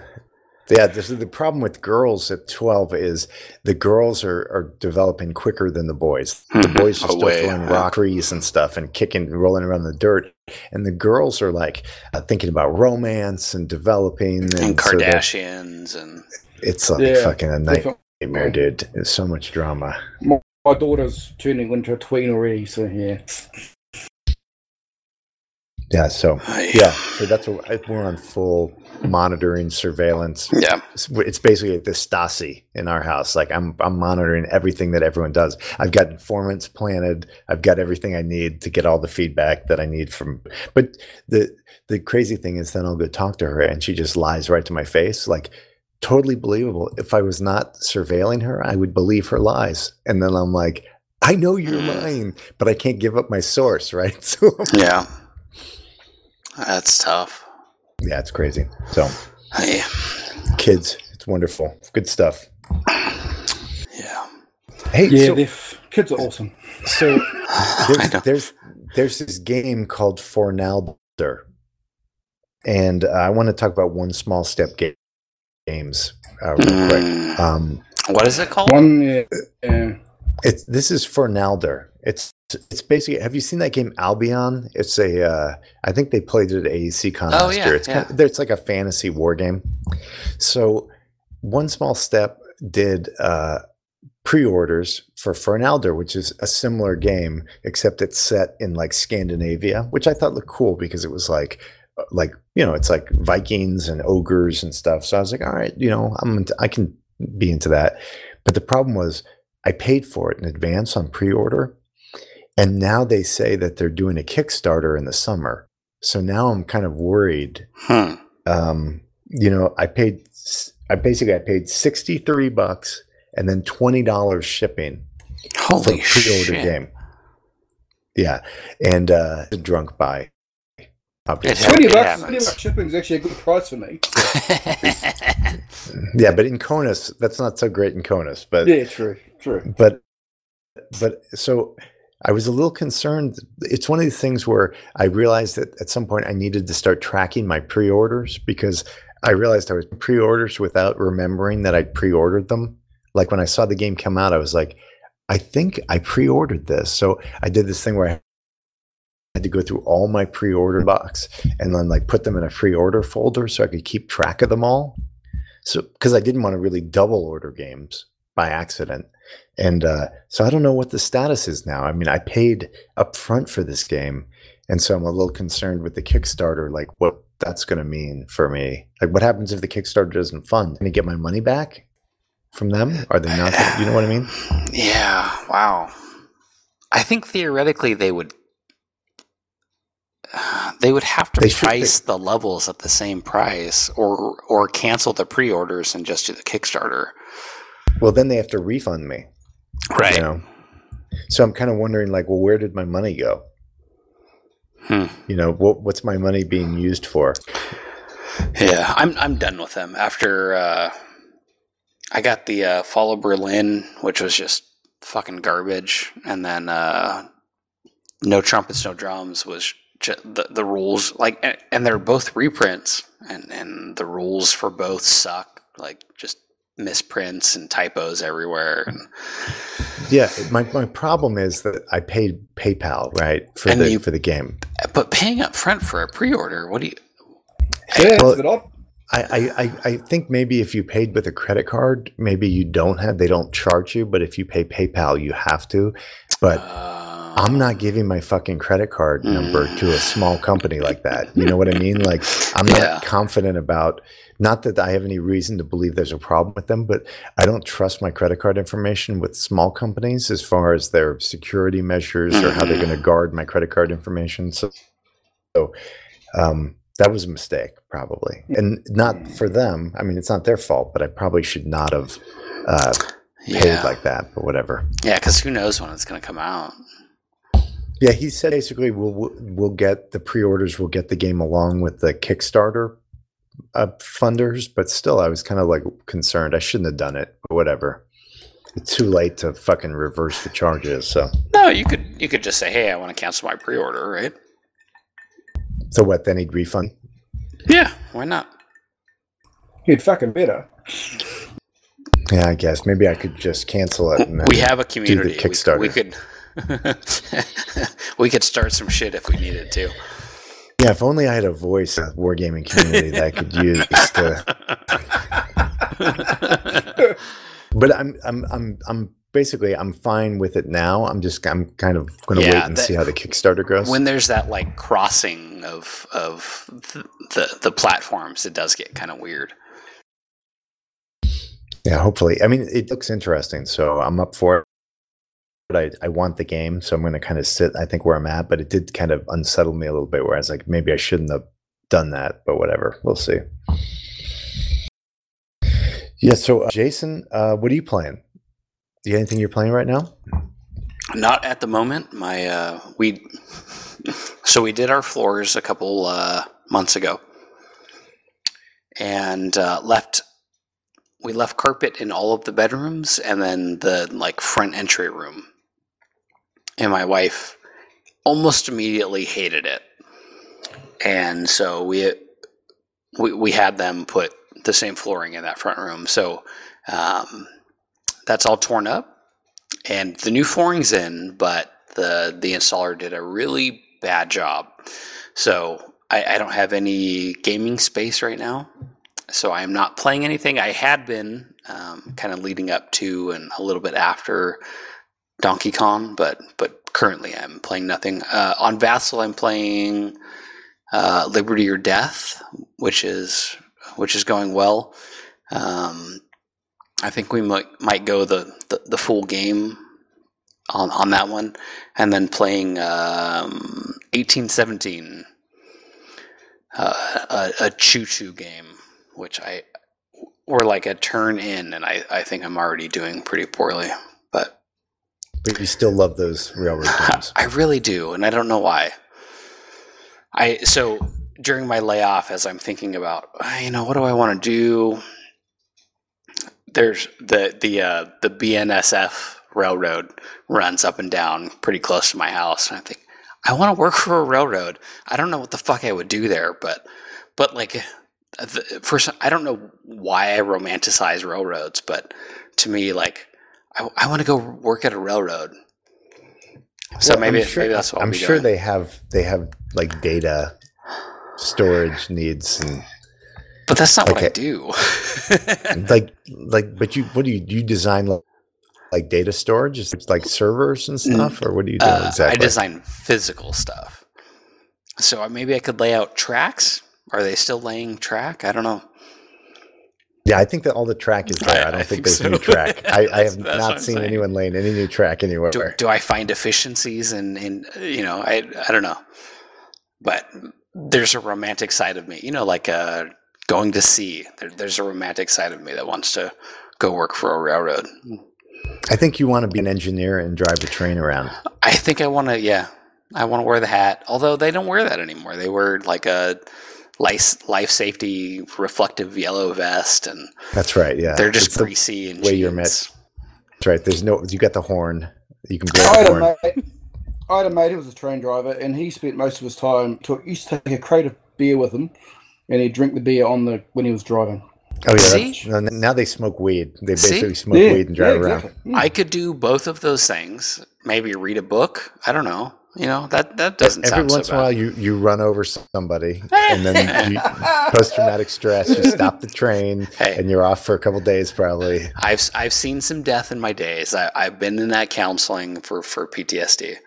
So. Yeah, you can handle it. You can handle the occasional train casualty. That's right. Although, as I'm looking for work now, PTSD makes you disabled.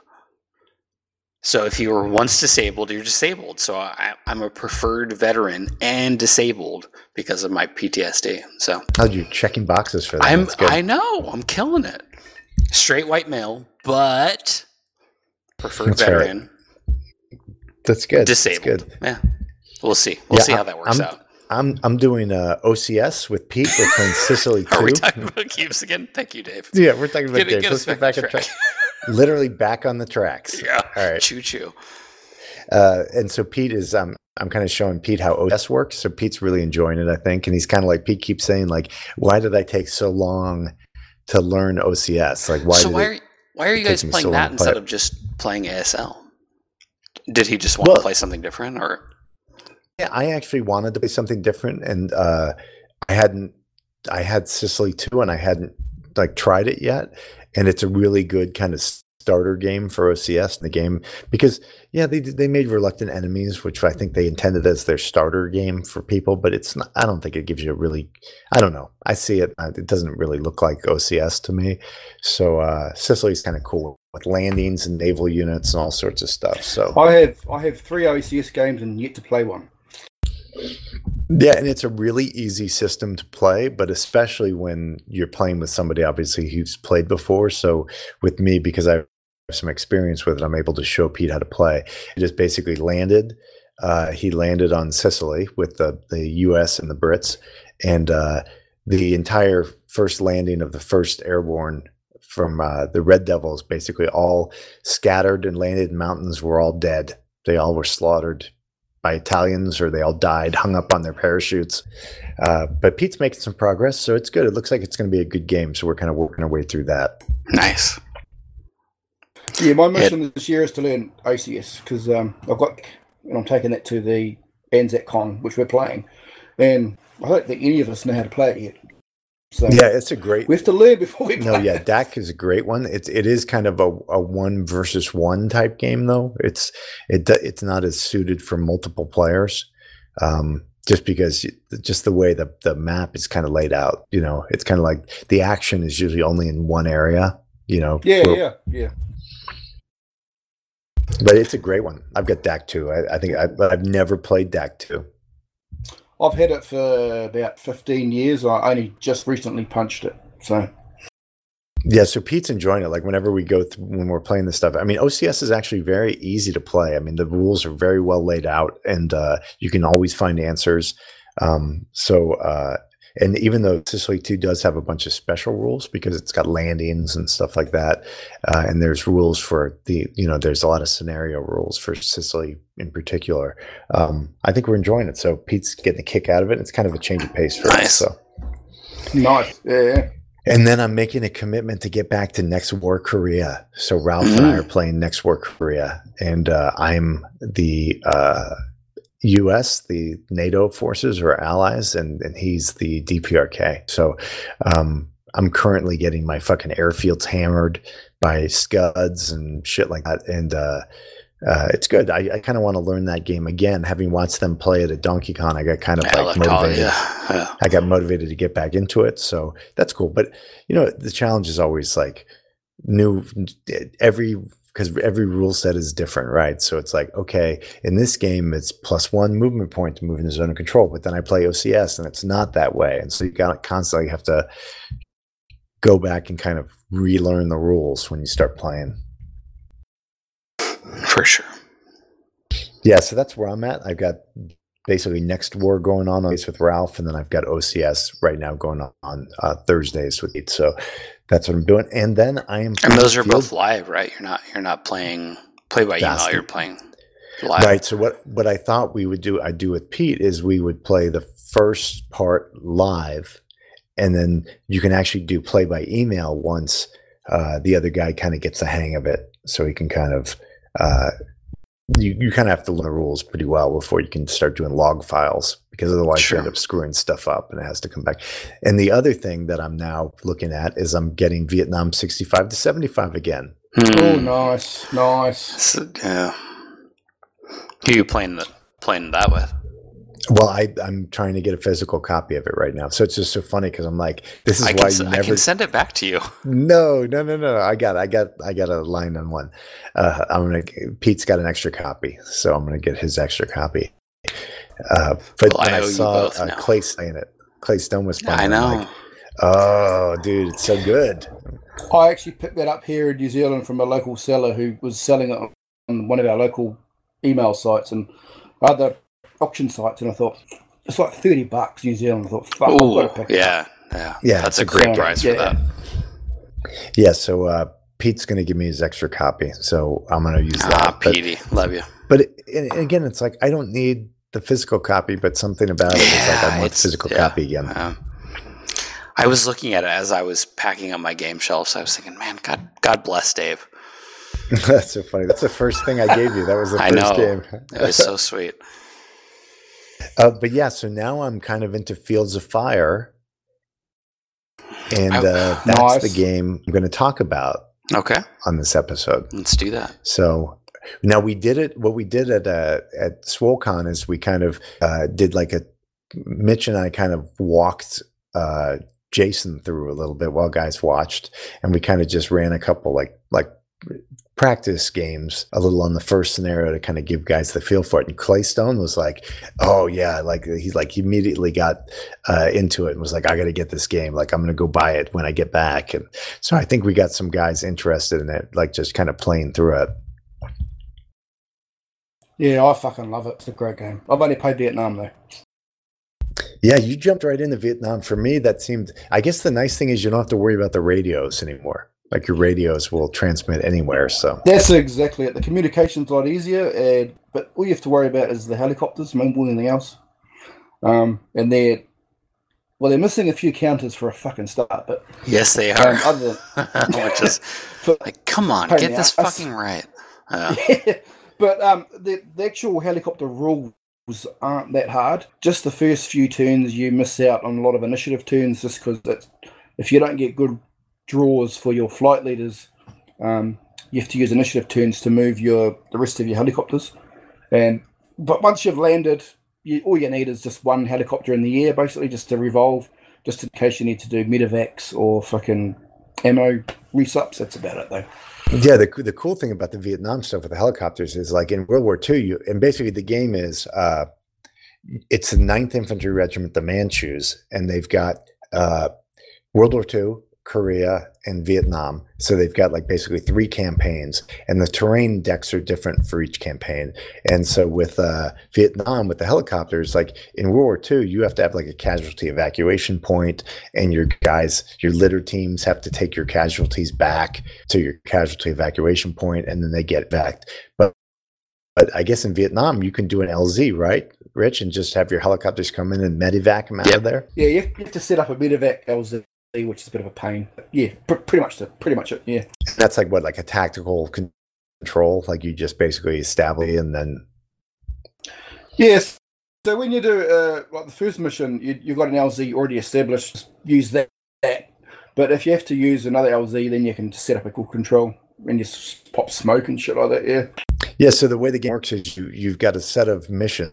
Like maybe like 10 missions campaign, and so a mission might say like lay out terrain cards on the table, like 3 across and 5 deep or whatever. And so then basically each card tells you like what is possible in that terrain, whether it has cover on certain sides, what kind of defensive bonuses it gives you, what kind of cover is within the, like special cover is within the card, and whether vehicles can move through the cards. And I guess for the Korean Vietnam ones, it also tells you if that's an LZ, if you can use it as an LZ, right? Yep. Yes. Right. So you might be like, during the mission, you might be like, this was not an objective of mine, but I want to capture this rice paddy because I need to use this rice paddy as an LZ to evacuate my casualties. So I'm going to try to take this LZ right now so that I can establish that LZ so I can evacuate my casualties. Yep, that sounds about right, yes. Yeah, so the downside of World War II is because your radios suck.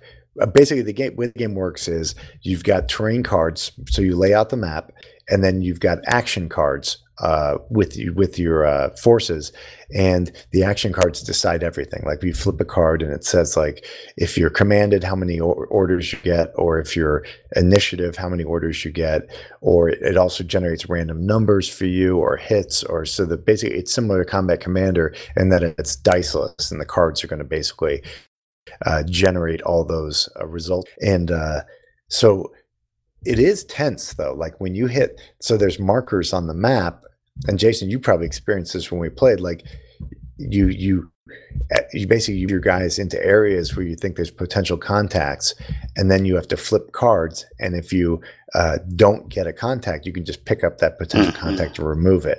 But like when you're flipping, you're like, oh, please don't leave this be a contact. Like, please, I really need this. Yes. You're like, I need this to not be a contact. And then when it's not, you're like, oh, thank God. And then when it is, you're like, oh, we're fucked.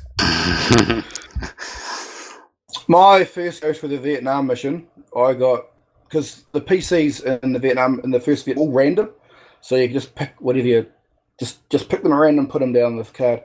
Right, because normally they're A through C, with A being the worst, like the most dangerous, and C being the easiest, like A, B, or C. So Vietnam, you could theoretically have a real easy mission or a real cunty mission, and the cunty mission, I got 4 A's in a row. Oh, Jesus Christ! And all of them were bunkers and trenches, so you can get from one end of the map to the other end of the map without actually leaving cover, because it's all trenches or fucking bunkers. And my men got fucking annihilated. Yeah, because you'll start off and like you'll move a platoon out, and like then they get whacked, and like maybe the artillery gets dropped on them, or they hit a minefield or something, and then you're like, okay, well now we're gonna have to do it without that platoon. Like once a platoon gets completely smoked, you're like, okay. And inevitably my platoon headquarters always get greased. Like everybody else has survived the hits, and then my platoon my headquarters will get smacked down. Yeah, my 2 platoon lost its cuss in the one mission. Yeah, so the interesting thing is, so you're moving the guys, and one of the basic parts of the game is your guys will open fire when they see enemy, and you have very little control over what they're going to shoot at. So if an enemy pops up and it's within their line of sight, you guys automatically shoot. So I mean, you can order them to shift fire or cease fire, but basically if you order them to cease fire and they see bad guys, they're going to just immediately open fire again. So it is kind of cool because you don't have control over what they're shooting at, which makes sense. You know, that's kind of how it would be. They're going to fire at enemy if they see them. So with your mission, Rich, do you want to describe real quick how it went when you did your Vietnam mission? My boys landed. So I did the 4 platoons, because in Vietnam you can have a choice of your 3 infantry platoons, and you've got a mortar platoon. And the mortar platoon, you can have the option of giving them just as a 4th infantry platoon, so they're without the mortars. So I used that, and the first time, every time I moved, did the air assault, landed them in quite easily, but kept getting fucking A's, which sucked. And so getting bunkers and trenches. I mean, there is some strategy to it, right? Because it's sometimes a lot of times the contact results are based on what your current engagement level is, right? So if you're heavily engaged, it's less likely that your next contact is going to be another active enemy unit, but you can get unlucky and have that happen to you, you know? Yeah. So there is some game in it that way where you're like, okay, well, now I'm going to try to trigger more potential contacts because I know I'm engaged, and so I'm less likely to have them be. Like if you have no contact and you hit markers, you're much more likely for those markers to be actual enemy. So it kind of paces it that way. Yeah, there was one part where I actually pulled back one of my squads because they opened up a PC market and it was another fucking A, which ended up being another bunker with trenches. But I just pulled them back, so the enemy left, but the bunker and the trench stayed there because that's what the way the game works. So I still have to go back there and have a look again to see what's there.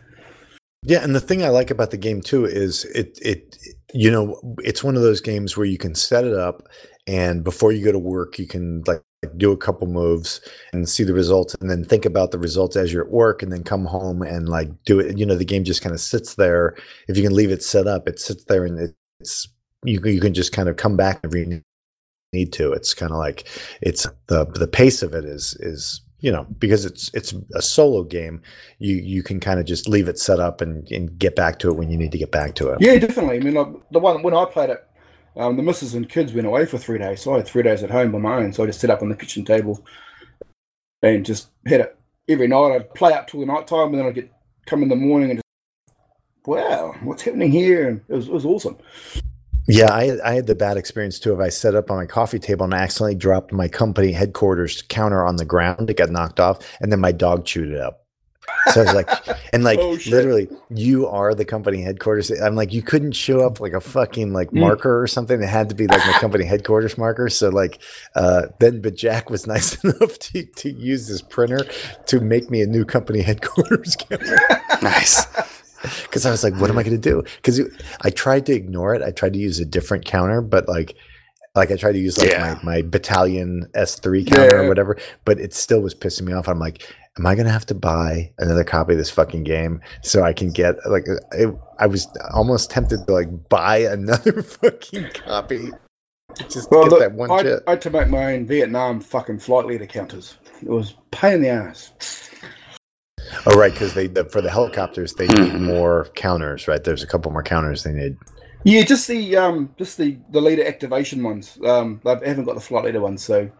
Well, the annoying thing too is they have some counters that they didn't need. Like they have a phase counter that is not used for anything, which could have been used for other things. That actually has come in handy because if you leave it set up at night, I've actually printed out the back of the cover and laminated it.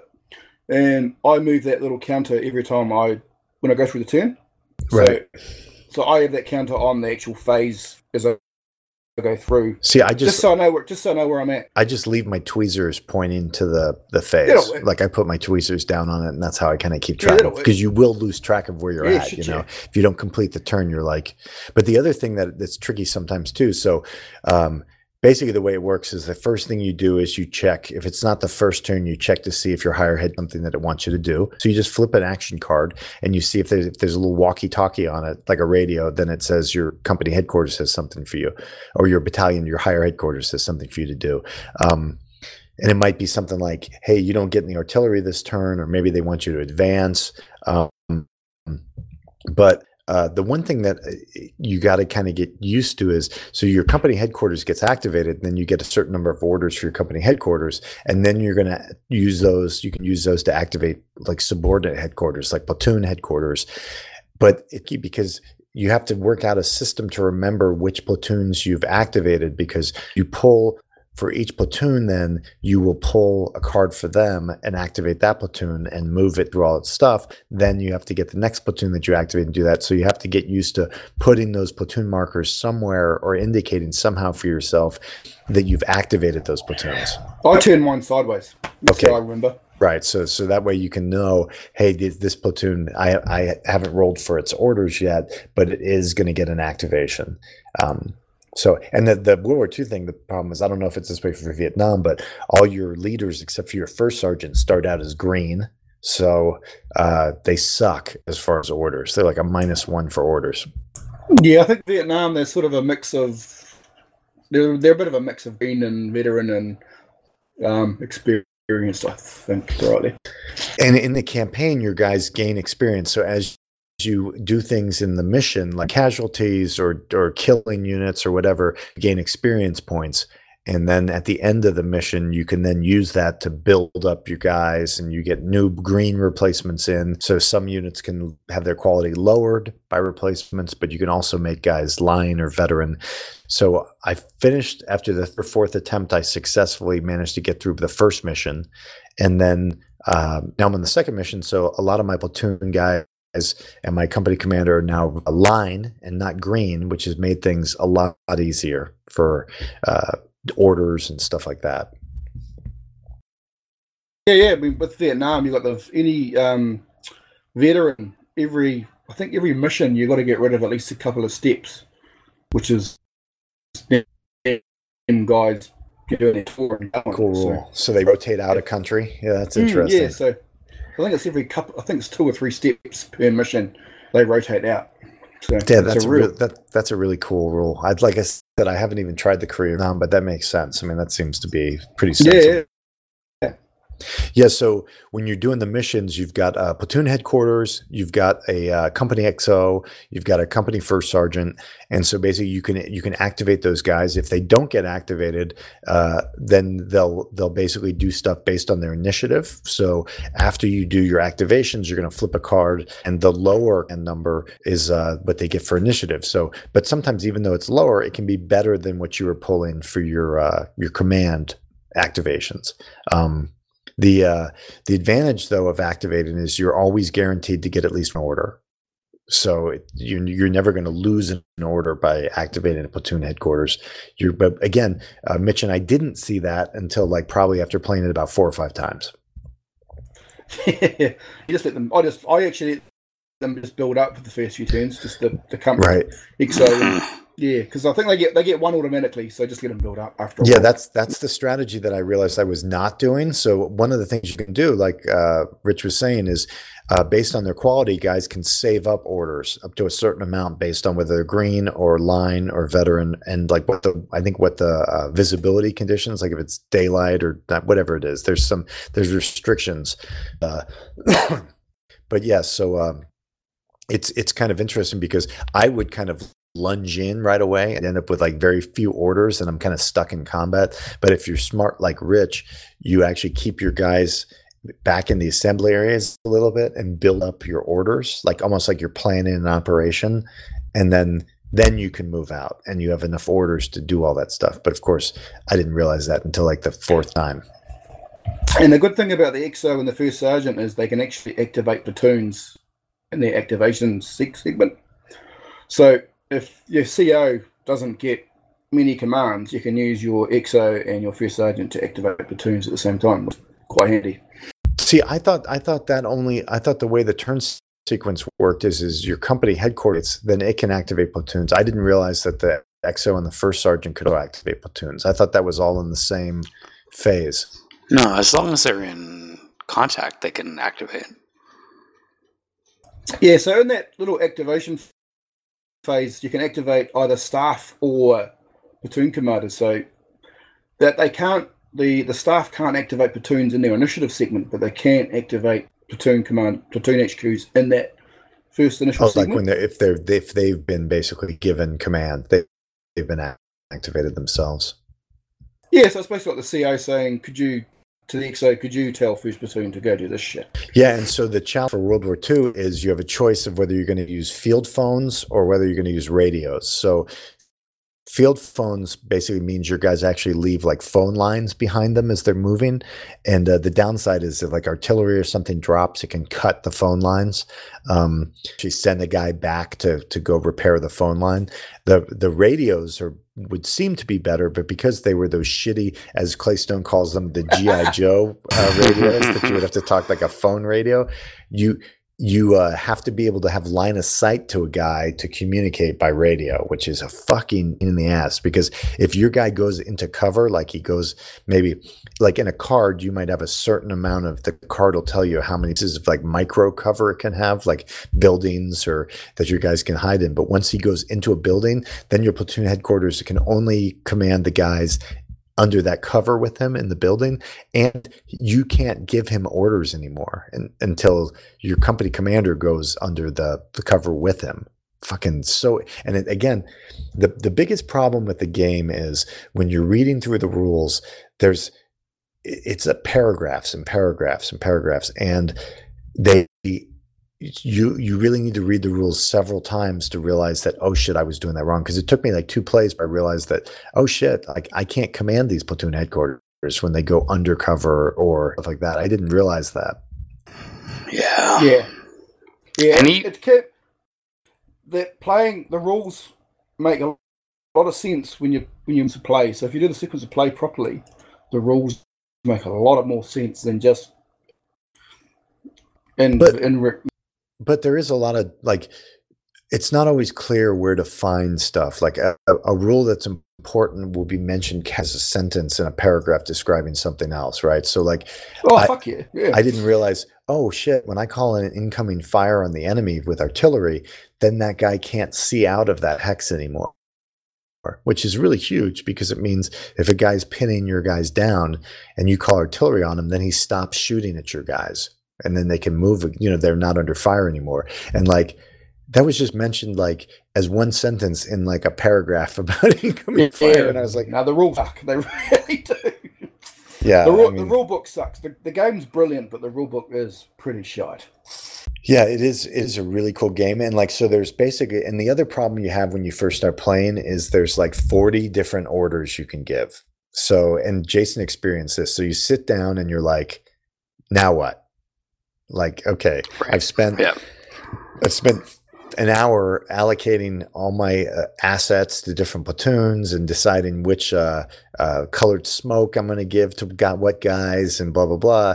And now I don't know what I should do. Like, what's the first thing I should do? And even talking about, yes, if you follow the sequence of play, but there's still stuff that's not listed, or that's kind of like outside of the flow that you have to refer to, that kind of screws that up. It needs something that's just kind of step by step for each thing, because it is a great game and it's a lot of fun. But if you miss those small rules that are very easy to miss, it can affect the greater game.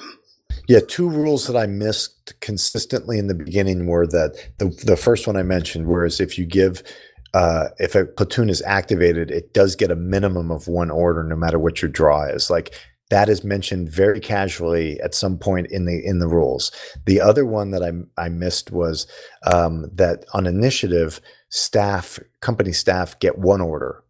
They don't get the initiative draw. Like you don't pull a card for them, right? Like No, just 1 draw. Just but one. Like, but when you look at so if you're using the back of the rules, which thank God it's back there, that back of the rules that gives you the sequence, it doesn't say that. So it would have been nice if they said, like, company staff get 1 order, on that section, but they don't. They just say basically this is when they do initiative. So it's easy to assume, oh, I'm going to get to pull cards for those guys, but that's not true. That's not how it works. No, true. Yeah, so the game's cool. Like I have a mission now that I'm running where my guys are. I have a big giant hill right in my area that has a church steeple and a village, and the village basically starts to flow down into the valley. And so it's very important because then you're going to pick your objectives that you're going to go for. You can select your objectives, and it might say you have to clear out all the potential contact markers and capture your 2 objectives by the end of the game. So it'll tell you like you've got 10 turns to do that. So sometimes guys will say, okay, I captured my objectives on turn 7. I've cleared out all the contact markers. So now I'm done, right? And it's like, no, you have to hold those objectives for 3 more turns because the enemy will sometimes counterattack. Yes. The engine will generate a counterattack because the enemy gets higher headquarters orders also. And once a counterattack starts, then it's a completely different set of stuff that's going to start happening to you. So you still have to hold the objective. And they're more effective the fewer enemy units are on the map, right? So yeah, right. And the other kicker is because when you set up the initial map that you have to set up boundaries. So you have a furthest line of advance, you have left and right boundaries. So you cannot move past those boundaries, but it's possible that contacts will pop up that are actually off your area of operation. So they can shoot at you and you can shoot at them, but you cannot move there. So you might have guys that are off map shooting at you, basically off your area that you can move to it. So it really did kind of feel right, because I remember when I was platoon leader, the big thing in the U.S. Army was always, once you take the objective, the first thing you got to do is consolidate on the objective, right? And so you have to dig in, and that's kind of what you do in this game. Like, you capture that objective, not like, oh, now we're just going to sit here. Immediately you're like, get under cover, like, let's find cover on this objective, and you start trying to get your guys to kind of dig in and get ready for a potential counterattack. Yep, that's exactly the same as it was with Lost P2. Yeah. So, Rich, have you done any of the patrol missions? Not yet. No. Yeah, so I think what are the patrol missions like? You're restricted, right? You don't get as much. You don't get as much initiative orders? Or there's restrictions, right, on patrols? Yeah, because I think it's usually a platoon at a time, so I don't think you get as many orders or something. I'm sure. Yeah, there's something like you get half the number of orders on initiative. Yeah, so I mentioned that you're going to activate your platoons, and so then your platoon leaders can act on initiative if activated. Then you have what's called like general initiative, where you basically you can get like a couple orders where guys can just do whatever they want. They don't even have to be in command. So sometimes you're like, okay, I just need to get a general initiative order, and I'm going to rely on that to move this machine gun into position so it can open fire. And then you flip the card and it says like 0 initiative orders. You're like, motherfucker, are you kidding me? Yes. Like, it's fucking so annoying. But yeah, so it's very cool. You definitely have to end up having to you want to spread your guys out, because you can get bonuses for having crossfire on the enemy. In World War II, you're running into snipers, you're running into 88s. I haven't had any scenarios where I had vehicles, but they have vehicles also that you can use. Yeah, I think it's just a great game. Vietnam, they can actually enemy can generate on the same card, which is fucking scary. Right. So that's the interesting thing about Vietnam. World War II, like, basically, I'm complaining about World War II, like, oh my, this fucking sucks because my radio sucks. But the nice thing about World War II is my forward observer can sit back there on a hill with the company headquarters of the XO, and I can have my mortar section back there, and they're dropping mortar rounds on people. In Vietnam, you actually might have to leave guys back to protect your company headquarters, because those fuckers will come in and just fucking overrun your headquarters. Yeah, they can pop up anywhere. One good thing about Vietnam is that you've always got a lot of firepower at hand for like air support and artillery. There's always a shitload of it. Yeah, so generally in the beginning, what you're going to do is you've got a couple platoons, and like Jason's situation, you're staring at the map and you're like, okay, what? So you'll, a lot of times what you do is you'll form up little assault teams, and you'll send them out to go like kind of prowl and find the enemy. And you don't really want to. Anytime I've seen guys try to rush a whole platoon into not a hex, but a terrain card, inevitably the platoon gets completely shredded. Yeah, it turns to shit. Eh? Yeah, it's funny. I mean, it is a very cool game. I think the system is cool. The engine really runs. It's probably the best solitaire engine I've seen for how it generates combat. And it's very challenging. I mean, it really will make you think about what you have to do and what you're trying to achieve and how you're going to do that. But man, there is a lot of rules overhead. It is definitely complicated. And it is not helped by the amount of errata that is around. I mean, they've got errata from the first edition that hasn't been fixed into the second edition. And then the second edition added more errata on top of that. Yeah, I found that when I was looking at my mortars, when I was trying to fire my mortars, and I'm like, it says basically like uh, a unit can spot for the company mortars if it's command them or something. And I'm like, well, the platoon headquarters can call for company mortars, but it's not commanding the company mortars. And then later on, somebody said, well, Ben Hull later said that, yeah, whatever, they can call for it. Doesn't matter. I'm like, well, that's not what the rule says. Like, the rule clearly says they have to be in command of them. But I guess sometimes you just have to say, hey, this makes more sense to do it this way. So that's how we're going to do it. I mean, they added like urban terrain cards to the rules, which is like for later on for Battle of Hue and Vietnam and shit for Fields of Fire 2. And they've added it to the first edition, which has confused the shit out of a whole lot of people.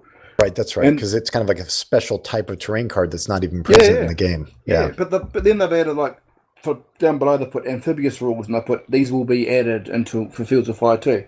So why didn't they fucking add the other ones? Yeah.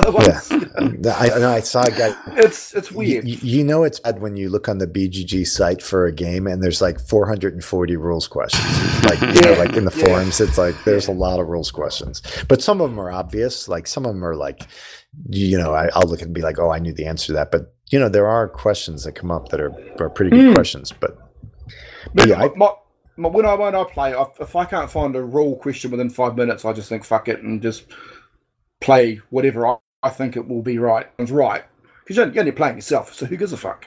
Right, so, and that's how we do ASL too. Like when we're playing ASL, if we can't find it within 5 minutes, Pete and I are like, let's just do what we think would make sense, and that's how exactly. We do it. We'll look it up later. Yeah. So I just look it up later. Yeah, so I do the rule, and then I think, and half the time I'm actually what makes sense is actually the rule. So it's not genuinely too bad. Yeah, so you move all your guys, you got all your guys moved, and everything's done for your turn, and then you're going to go and then you're going to check on enemy activity. So they've got charts that basically decide the potential contacts that you've already resolved. They're going to usually place enemy units on the map, like what Rich was talking about, where he's got guys in bunkers and trenches that are shooting at them. They're going to pop up. Sometimes you spotted them, sometimes you haven't. But so you have to check on an enemy activity chart that takes into account what the enemy's orders are. Like if they're on defense, they might be like deliberate or hasty or whatever.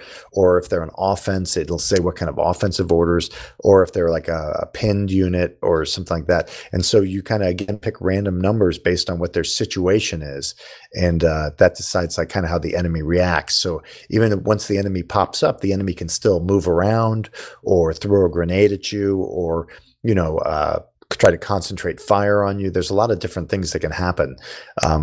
Once you get through the enemy activity, then you get down to kind of like combat resolution, where then you figure out basically anytime someone's shooting at you, you're going to put a volume of fire marker on your target, on all the target hexes based on what's shooting. Like maybe it's a heavy weapon or maybe it's automatic weapons. And then you resolve hits on all those guys that are in those enemy and friendly alike, and then you go down to the end, and basically you run through the turn again, then way through, and when guys move, they're exposed. So it's a way to mark that they've moved, and it's also a way to indicate that they're going to have greater penalties. They're easier to hit because they're exposed. So. But yeah, I think it's really cool. So this one is 9th Infantry Regiment. It's Fields of Fire, 2nd edition. The next one I think is going to be Marines. Right? Yep. And that's is it Pelelu? Yes, Pelelu, Hue, and Hue. Right? Hue and the Chosin Reservoir in Korea, I think. Oh, yeah, that's fucking great. I mean, Hue is going to be. Jason, you need to practice up on this. I know. So I know. Hue is going to be fucking awesome. Yeah. You're going to have Ontos and all sorts of shit out in 50 Ontos and stuff. Yeah. Well, that's obviously why they have the urban rules, right? Because Hue, they're going to have like fucking tons of urban shit. Yeah. Because in that one, I think you can have different buildings and like crossing streets and stuff. There's different rules for that. Yeah, I mean, I think Card's got like 5 different locations or something. I've got mock-ups or something on one of the sites. And Yeah, you've got- so the way the cover kind of works is your guys get a bonus for being in a particular hex, a particular card that might have cover, but you can actually find terrain on the cover card that gives you extra. So you have to give your guys an order like find cover, and then they find it. And if it's sometimes it's in like a town, they might find a building that's a good building, but you have to roll. So you're like, yeah, fucker, get in a building, but instead they end up hiding in a ditch. You're like, motherfucker, like why wouldn't you go into the building? Like, why are you in the ditch? So yeah, I think Hui's got like it's got street on the outside, and then you got like inside. It's depending on you got a compound and outside the building and inside the building. So there's like 5 different locations or something. yeah, probably cool. Tanks and recoilless rifles and all sorts of shit that you can fire. And and I think the Polelu one has caves, right? The Japanese have caves and. Yeah, I think they do amphibious landings, all sorts of shit as well. So you got beach landings and stuff like that. So that'd be quite cool. Yeah, that's awesome. So I think what does this sell for? Like $65? Like 60, 65? That sounds about right.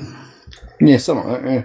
Yeah, so I think it's great. I think as far as a solo game, especially if you don't have somebody who can play face to face with you, this game is just awesome. Like you're gonna really enjoy it, but you just have to be prepared to spend the time. It's not one that you can do in my traditional style where you're like, hey, let's just throw it down and start fucking playing through it and then we'll figure out the rules. You cannot play this game that way.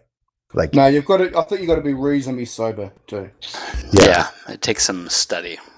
Because even as Mitch and I were demoing it, we were fucking like, no, that's not the way that. Like we were like correcting each other as we were playing. You know, like no, you got to do this, or because it's easy to like, if you got a guy who's shooting at you with a machine gun and then you pin him, he was putting machine gun fire on you, automatic weapons fire, but now it's pinned fire, which is less bad. So the volume of fire changes as the units get affected by other fire. So there's all this triggering that goes on between different units shooting at each other and opening up on each other. And like sometimes you might want to run into an objective hex, but you can't because your guys are shooting at that or objective card, but your guys are shooting at that card and you're trying to get them to stop firing so that your guys can actually move on to the objective. So yeah, I think it's great. I give it a 10 for fun. It's the best. I think it's the best solo game I've played.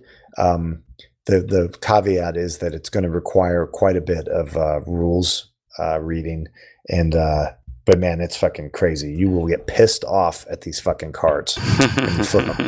like literally, the enemy will have the shittiest shot at me, like a +4 shot, and I'm flipping cards for all my guys. Okay, miss. I get to my platoon headquarters, and I flip that one card that's like a hit on every fucking result, and I'm like, are you fucking kidding me? But then your first sergeant has to run out there and tell someone, hey, you're the fucking platoon headquarters. Get it done. It's it.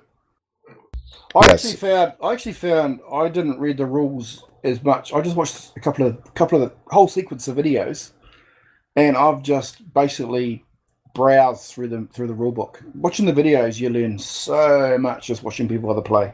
That is true, but I'll tell you, even watching the videos, I'll be watching them. I'm like, that's wrong.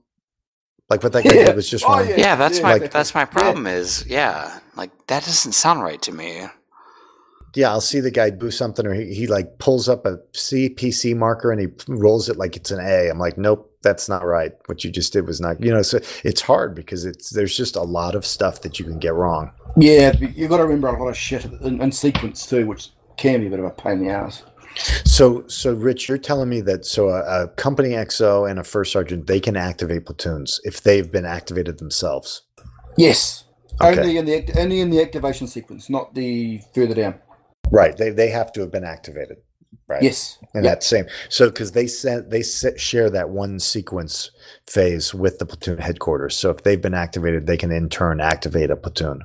Yeah. So if you've only got an XO, if your company commander's got one command and your XO's got like 4, you could activate your XO. Yep. And your XO could activate your platoons for you. So in the blind game that Mitch is running, I'm the XO, and Rex's platoon got wiped out, Rex included. So I went and took charge. So I'm still being activated in the activation sequence as basically a platoon leader, and then I think I still get the XO activation. Something like that. I don't know if I still get it.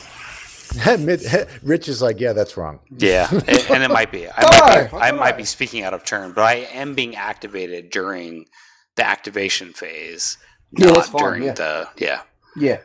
So the one cool thing too we were talking about doing at AACCon is Mitch and I were talking about doing like a 3-player game of Fields of Fire where each player is adjacent to each other from left to right, and we're all running a mission. That'd be cool. That'd be cool. So as units open up, you might trigger a guy that then pops up in another guy's area. And so you would tell your neighbor, hey, take out that fucking 88, dude. That fucking 88 is killing me over here. Like you got to, so you can put that kind of pressure on, like you can actually shoot into your partner's map, but you can't leave your map. So your guys can assist your sister companies on either side by giving them supporting fire. Yeah, that'd be cool, eh? That'd be fucking cool. Like you'd be like, you need to advance, dude, because I'm ahead and I'm getting hammered on the flanks by your guys, by your enemy that you're supposed to be fucking up. So that would be awesome. Yeah, so we'd like to try that, but we'll see. Like most things, that doesn't always work out. So yeah, I would say this game is low beers, unfortunately. Though if you don't care if you're playing it right, I guess high beers. That's fine, yeah. I mean, who's going to know? All you're doing is playing yourself, so who gives a fuck? Right. It's like masturbating, right? You're by yourself, so no one's going to judge how you do it. You guys are like, no, there's only one way to do it, Dave. Okay, that's fine. But yeah, so I would say, so I'm giving it a 10, and I'm probably giving it like 2 beers because I don't think you could. I don't think I could. Yeah, that sounds right. That'd be fair to me. 2 beers sounds good. Yep. Jason, do you got a game that you want to talk about? I do, but it's a little bit too close to Fields of Fire, so I'll wait for next time. And I'm way drunker than I expected to be at this point. Oh, are you really? Yeah. I've had 6 Negronis. I can speak, but I can't recall, and I don't have notes.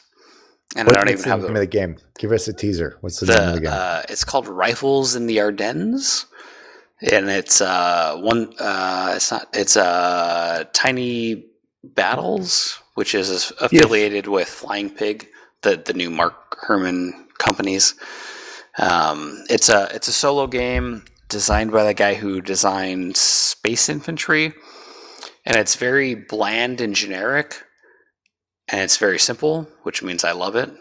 And that'll be a tease for next time. I'll talk a little bit more about it next podcast. Yeah, that's a great review bullet. Bland and generic. I love it. Bland maybe is not fair. It's generic and simple. So are either of you guys going to go see the new Star Wars movie? My son saw it last night, and I almost disowned him. He said it's one of the best.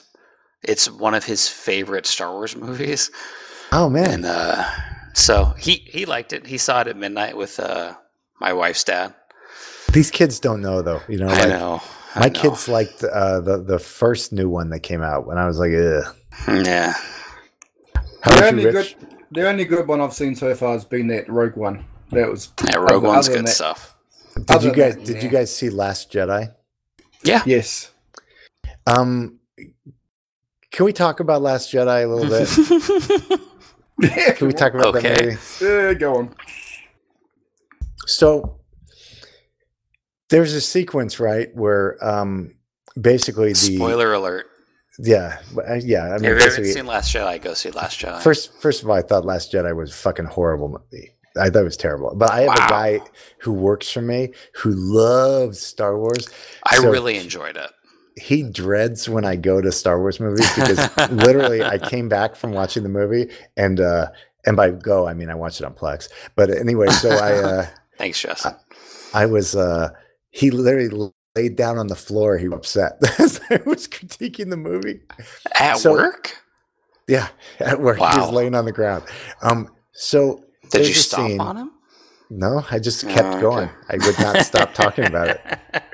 So there's a scene where in the beginning, basically you have a fleet, right? The rebel fleet And I might call them, I don't know what are the bad guys called? The First Order or something? First Order, yep. First Order. Okay. So the First Order fleet, it's traditional, like we have Star Destroyers and we're going to be going up against the Rebel fleet. And then the big dreadnought shows up, right? They have this big First Order dreadnought. And all the Imperial guys, or I'm going to call them Imperial, whatever. Same they're difference. all super excited. They're all super excited because they're like, oh yeah, our fucking dreadnought is here. Our dreadnought is going to fuck these guys up, right? And so it's got these giant cannons on it because it's a fucking dreadnought. And like any Imperial piece of equipment, it then starts. It has to warm up for about 20 minutes, right, to fire. And it's warming up. And you can't do that while you're in hyperspace because Right. that would break the plot. That's right. So it's warming up, and you can tell it's warming up because its guns are starting to heat up like a car cigarette lighter, right? So they're like, oh, here it comes, it's gonna shoot. So basically the rebels are like, oh, we're gonna fuck up this dreadnought because it's the one thing that is gonna like kill our fleet. I guess the Star Destroyers aren't capable of killing a rebel fleet of like 4 ships. Right. So basically, this thing's heating up. It's warming up like I said, like a cigarette lighter, and so they attack it with their fighters. And there's this. First of all, this movie doesn't know what it wants to be. Like it had that stupid scene. Like, did you like the scene where the kissing the fighter captain is like talking to the dreadnought or the Star Destroyer commander, the admiral, and he's pretending like he's not. It's like a Skype thing, like a Skype. They can't connect with each other, and I'm like, oh my god, what are they doing? A little much. So the fighters are going to come in, and the idea is they're going to attack and knock out. They're trying to knock out all the anti-aircraft defenses on the dreadnought, right? So, and the reason they're doing this is why, Jason? Why do they want to knock out all the anti-aircraft defenses on the dreadnought? So they can get close With what? with the bombers. Right. So they're bombers. They have these bombers. So the bombers come, and right away everyone's like, "Oh no, The B-wings. There's the bombers." These things look like golf tees. Like they're Oh, that's right. Yes. They're Yeah. so fucking slow. They basically look like exclamation points as they're moving, and they're like, and they're moving towards the dreadnought. My first question was, where the fuck did these bombers come from? It's a terrible idea. It's taking so long for them to get to the dreadnought. Like, I'm like, they could have seen these things coming from fucking like miles away, and suddenly they're like right next to the dreadnought. Here they come, and so these bombers are like moving towards the dreadnought. And the dreadnought's like, oh my god! Then they're like, scramble the fighters. Really? Now you're going to fucking scramble the fighters? So the fighters come out, and the Imperial fighters start shooting down some of these bombers. Meanwhile, the bombers are creeping. Luckily, the dreadnought was designed with a giant hole in the middle of it that's perfect for dropping thousands of bombs into. It's an Imperial design at its T. That's right. Somebody forgot, apparently, to close the maintenance hatch on the giant fucking nest hole in the dreadnought, right? So, and the fighters are like fucking up the bombers. They are like blowing the shit out of all these bombers. And but one bomber manages to get over this hole. And I don't know if the dreadnought can't move. I don't know what's going on, why it can't get away from the bomber. But there's this whole scene where the bomb bays open, and the bombardier for the bomber is like, she's injured or something. She falls. The bombardier gets killed, I guess. So the pilot has to go back and try to. So, but the problem is, I like how you're treating Star Wars like a World War II documentary. It's basically taken for the Memphis fucking Bell, isn't it? Right. So the trigger for dropping the bombs, right? This is modern life, right? Is a fucking remote control. It's a fucking remote control. It was a long time with a ago. button on it. To be fair, it was a long time ago. So, like heaven forbid they fucking lose. I can't even find the remote in my own house. Like, you have to use a fucking remote control to fucking do this. Like, and so when you're trying to drop the bombs, you're like, it's not dropping. Oh, I've got it set on DVD. That's what. But it's so dramatic. So she's kicking. She finally gets the remote to drop. She somehow catches it. She presses the button, and what happens? Boom. Well, in the hole. Yeah, the bombs start to drop. Of course. Except, what's the problem with that? They're in space. They're in fucking space. They have little jets on them. Oh, okay, they do, because it doesn't look like they have them at all. It literally looks like all the bombs drop. They all fall into the dreadnought, and of course, the dreadnought's then blown up, and then yay, we're saved. So then there's the whole premise of the story is that they're now being pursued, and the Star Destroyers somehow cannot catch up to the Rebel fleet, but they can't hit the Rebel fleet enough. They don't have the dreadnought anymore. So there's a scene where this starfighter captain, Laura Dern, plays like the worst character I've ever seen in any fucking Star Wars movie. Yeah, she's pretty bad, and I like Laura Dern. And so she wears like a purple dress, and she's got purple hair, and I guess that makes her like an alien or something. She's got her hair dyed, and so she's basically she dresses down this fighter captain, and it's like, he's like, well, we want to do this. She's like, oh, like that great mission you ran where you killed all of our fighters, and I'm thinking to myself, yeah, like, you mean the one where they killed the dreadnought, where military. Yeah. Which, if like they hadn't done that, would defeat the whole purpose of the movie. Like, if he hadn't destroyed the dreadnought would be fucking destroying. Like, I was like, it doesn't even make any sense that you're mad at him for that. Like, the dreadnought would have just shot all the fucking ships and destroyed them. So as a Star Wars fan, I've realized that I don't have to think about that stuff to enjoy a Star Wars movie. It doesn't have to make a lot of sense for it to be cool and fun. So I don't worry about that. I don't worry about like, oh, Luke wouldn't do that, or... No, I'll give you the technology part of it. I'll even say hand waving. Okay, maybe the bombs were like rocket powered bombs or something that all fall, or magnetic bombs, so they're going to fall down or whatever. So and Leia floating through space. That's right. Is right. Yeah. It's cheesy. Okay, so then, how about this? So then, so basically, the premise is that the Imperial fleet is chasing the Rebel fleet, and they've got this tracker. So if they try to go into hyperspace, they'll be tracked by that's the whole thing. The First Order is really giddy about the fact that they've got this tracker that they can track the Rebel fleet, so they can't just jump into hyperspace and escape, right? Mm-hmm. So, and then there's this stupid premise that only one of the Star Destroyers has it. Of right. course. It's because that gives them a mission where they can go to that Star Destroyer and try to fucking disable it. You wouldn't save as that file anywhere.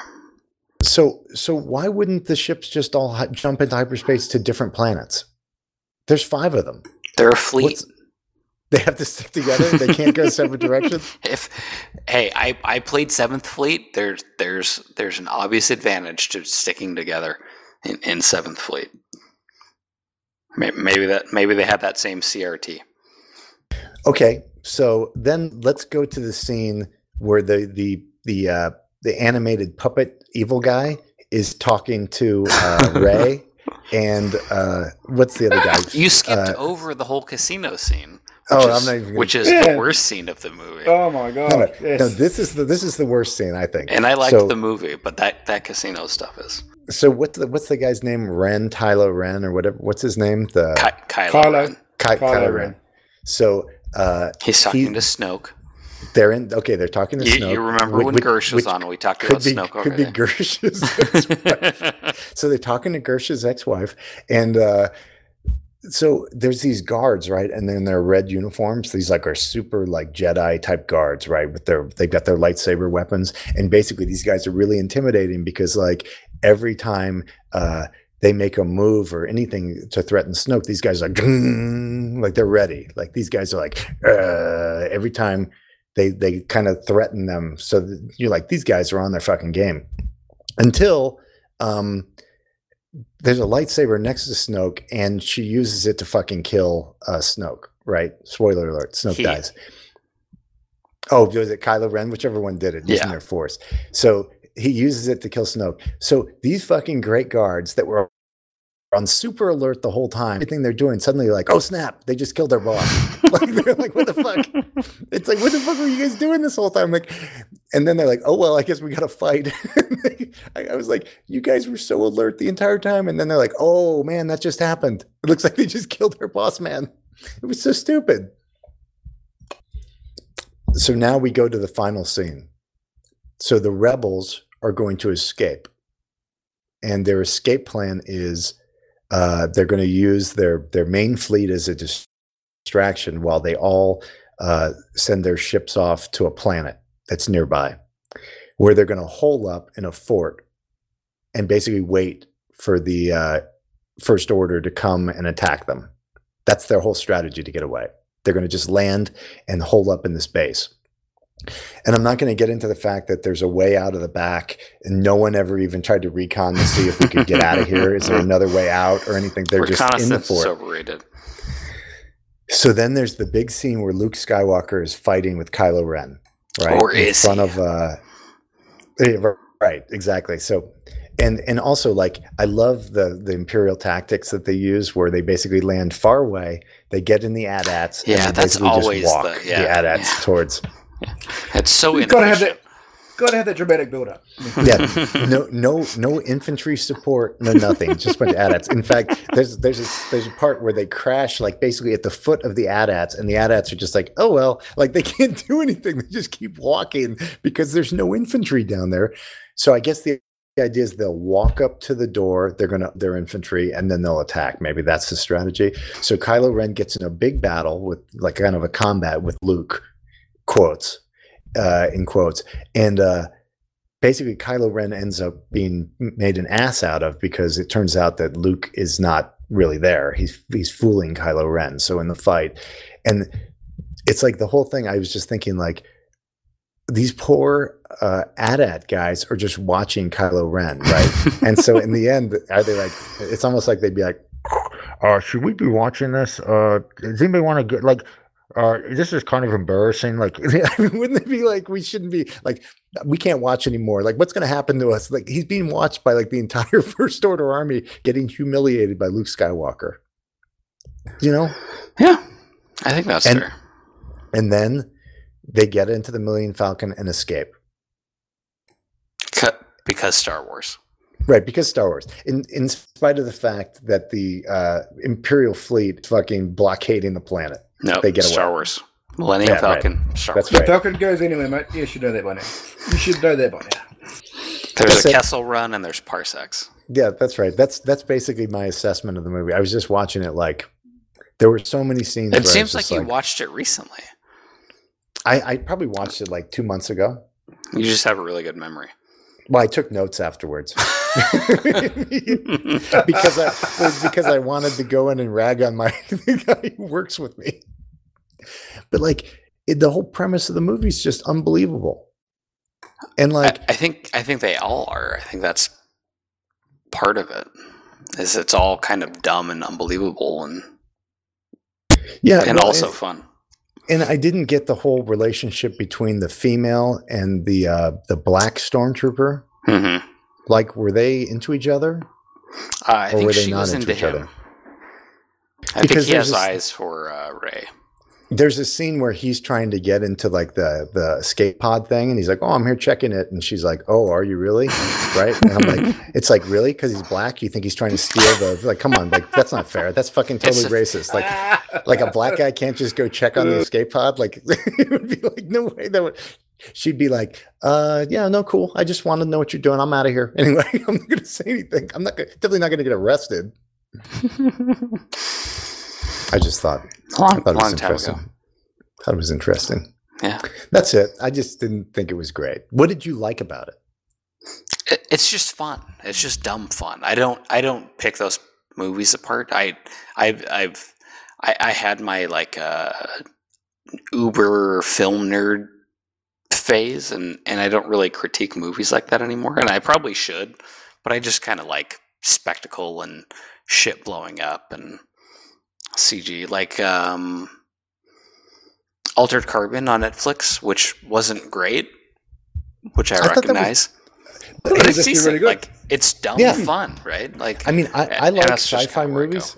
Like, I'll watch any Alien movie. Like, even Alien Covenant, which people didn't like, I liked. You know, like I like all of those movies. That was okay. Yeah. and so it's not a sci-fi thing. Like, I get it. Like, Alien Covenant had like holes that you could drive a truck through, right? So plot wise, Yeah. Like, I even like the one. What was the movie where the Cloverfield movie where they're in the ship, the spaceship? I don't know if you've seen that one. Oh yes, The new one. The new Yeah, one, like- yes. Like in that one, there's a scene where the guy has stuff in him, and they get him on the medical table, and he's like shaking, and his chest is starting, and they're all standing around him, staring at him. Like, have none of you seen Alien? Like, I would be watching this through 2 sheets of blast glass. You know, like there's no way we We've would been be- through like, this. in this world. In this world, was Alien not a movie? Like, you guys in this reality, People in movies like, don't no watch one would stand movies. there. Yeah. What about the end? What about the ending of that thing when the ship's flying through the atmosphere and Earth and it just gets pretty much eaten by the monster? Yeah, That that's was like, just what the fuck. yeah. Did the monster end up eating it, or did the monster just rear? I don't remember if the monster actually. Did you talk about I think when it they're went entering straight- the atmosphere? I think it went straight into his mouth. I think. Oh, yeah, I don't remember that part. I might have been on my iPad at that point. I was just like, what the fuck is going on with this shit? But I like those. Like, if you're in a spaceship and there's some hard sci-fi, I'm okay with it. But man, Star Wars is just way too much hand waving for me. I cannot do it. So I'm hoping Solo will be more harder, like more hard. I doubt it's harder. I think it's more actiony than.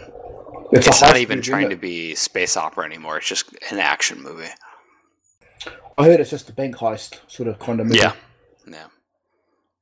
Well, so In Rogue One is space. different. Rogue One I have not seen. That's different style. Oh, Rogue that's- One is yeah. it's actually really good.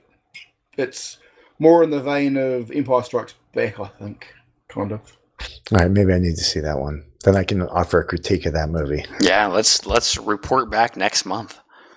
Yeah, It ties in well with Star Wars, the first one. Very well. Yeah. all right, good. I'll give it a chance. I'll see. It's I'll watch good. it. I like the ending of it. I mean, I Yeah, keep watching these movies, so they're I guess they're. But the good news is I'm not paying for them. So. You got to stay relevant. Well, that's all I got, boys. Yeah, me too. Rich, you got anything else you want to add? No, I'm pretty much done. Oh, I'm pretty much drunk by now, so Nice. Okay, Well go get in done. a fight. Go get in a fight with your wife. That's the tradition. yeah, she's working tonight, so And what time is it for you? Is it like 6:00 or something? yeah, 6:30. Yeah. Yeah, I got dance competition tomorrow in Anaheim, so that should be a lot of fun. We'll go down there. Fun. Yeah, I'm I've had school sports today, so yeah. Mm. I'm replacing my daughter's exhaust system tomorrow. Wow, check you out. That's pretty handy. Yeah, her catalytic converters are both blocked, so I get to tear her car apart. All right, boys. But I have nothing better to do. So Well, that's all I got. Yeah. So, unless anybody has anything else, I think that's a wrap. I dig it. Sounds good to me. All right, Rich, thanks for coming on. Yeah, appreciate it. Killed it. Thank you. All right, gentlemen. So, what do I do with these? This recording? Do I send it to you or? Let me just hold on to it for now. Let me see if I need it. I'll email you by Monday, and let you know if I need it or not. Cool. I've got 2 copies. By the look of it, I've got one from we're disconnected and then Okay, reconnected. So sure, should be all there. cool. All right, mate. I'll All catch you later. Sounds good. Good night. See you, mate. Bye. Visit us at http://boardgamegeek.com/guild/1660 or contact us at advanceaftercombat@gmail.com.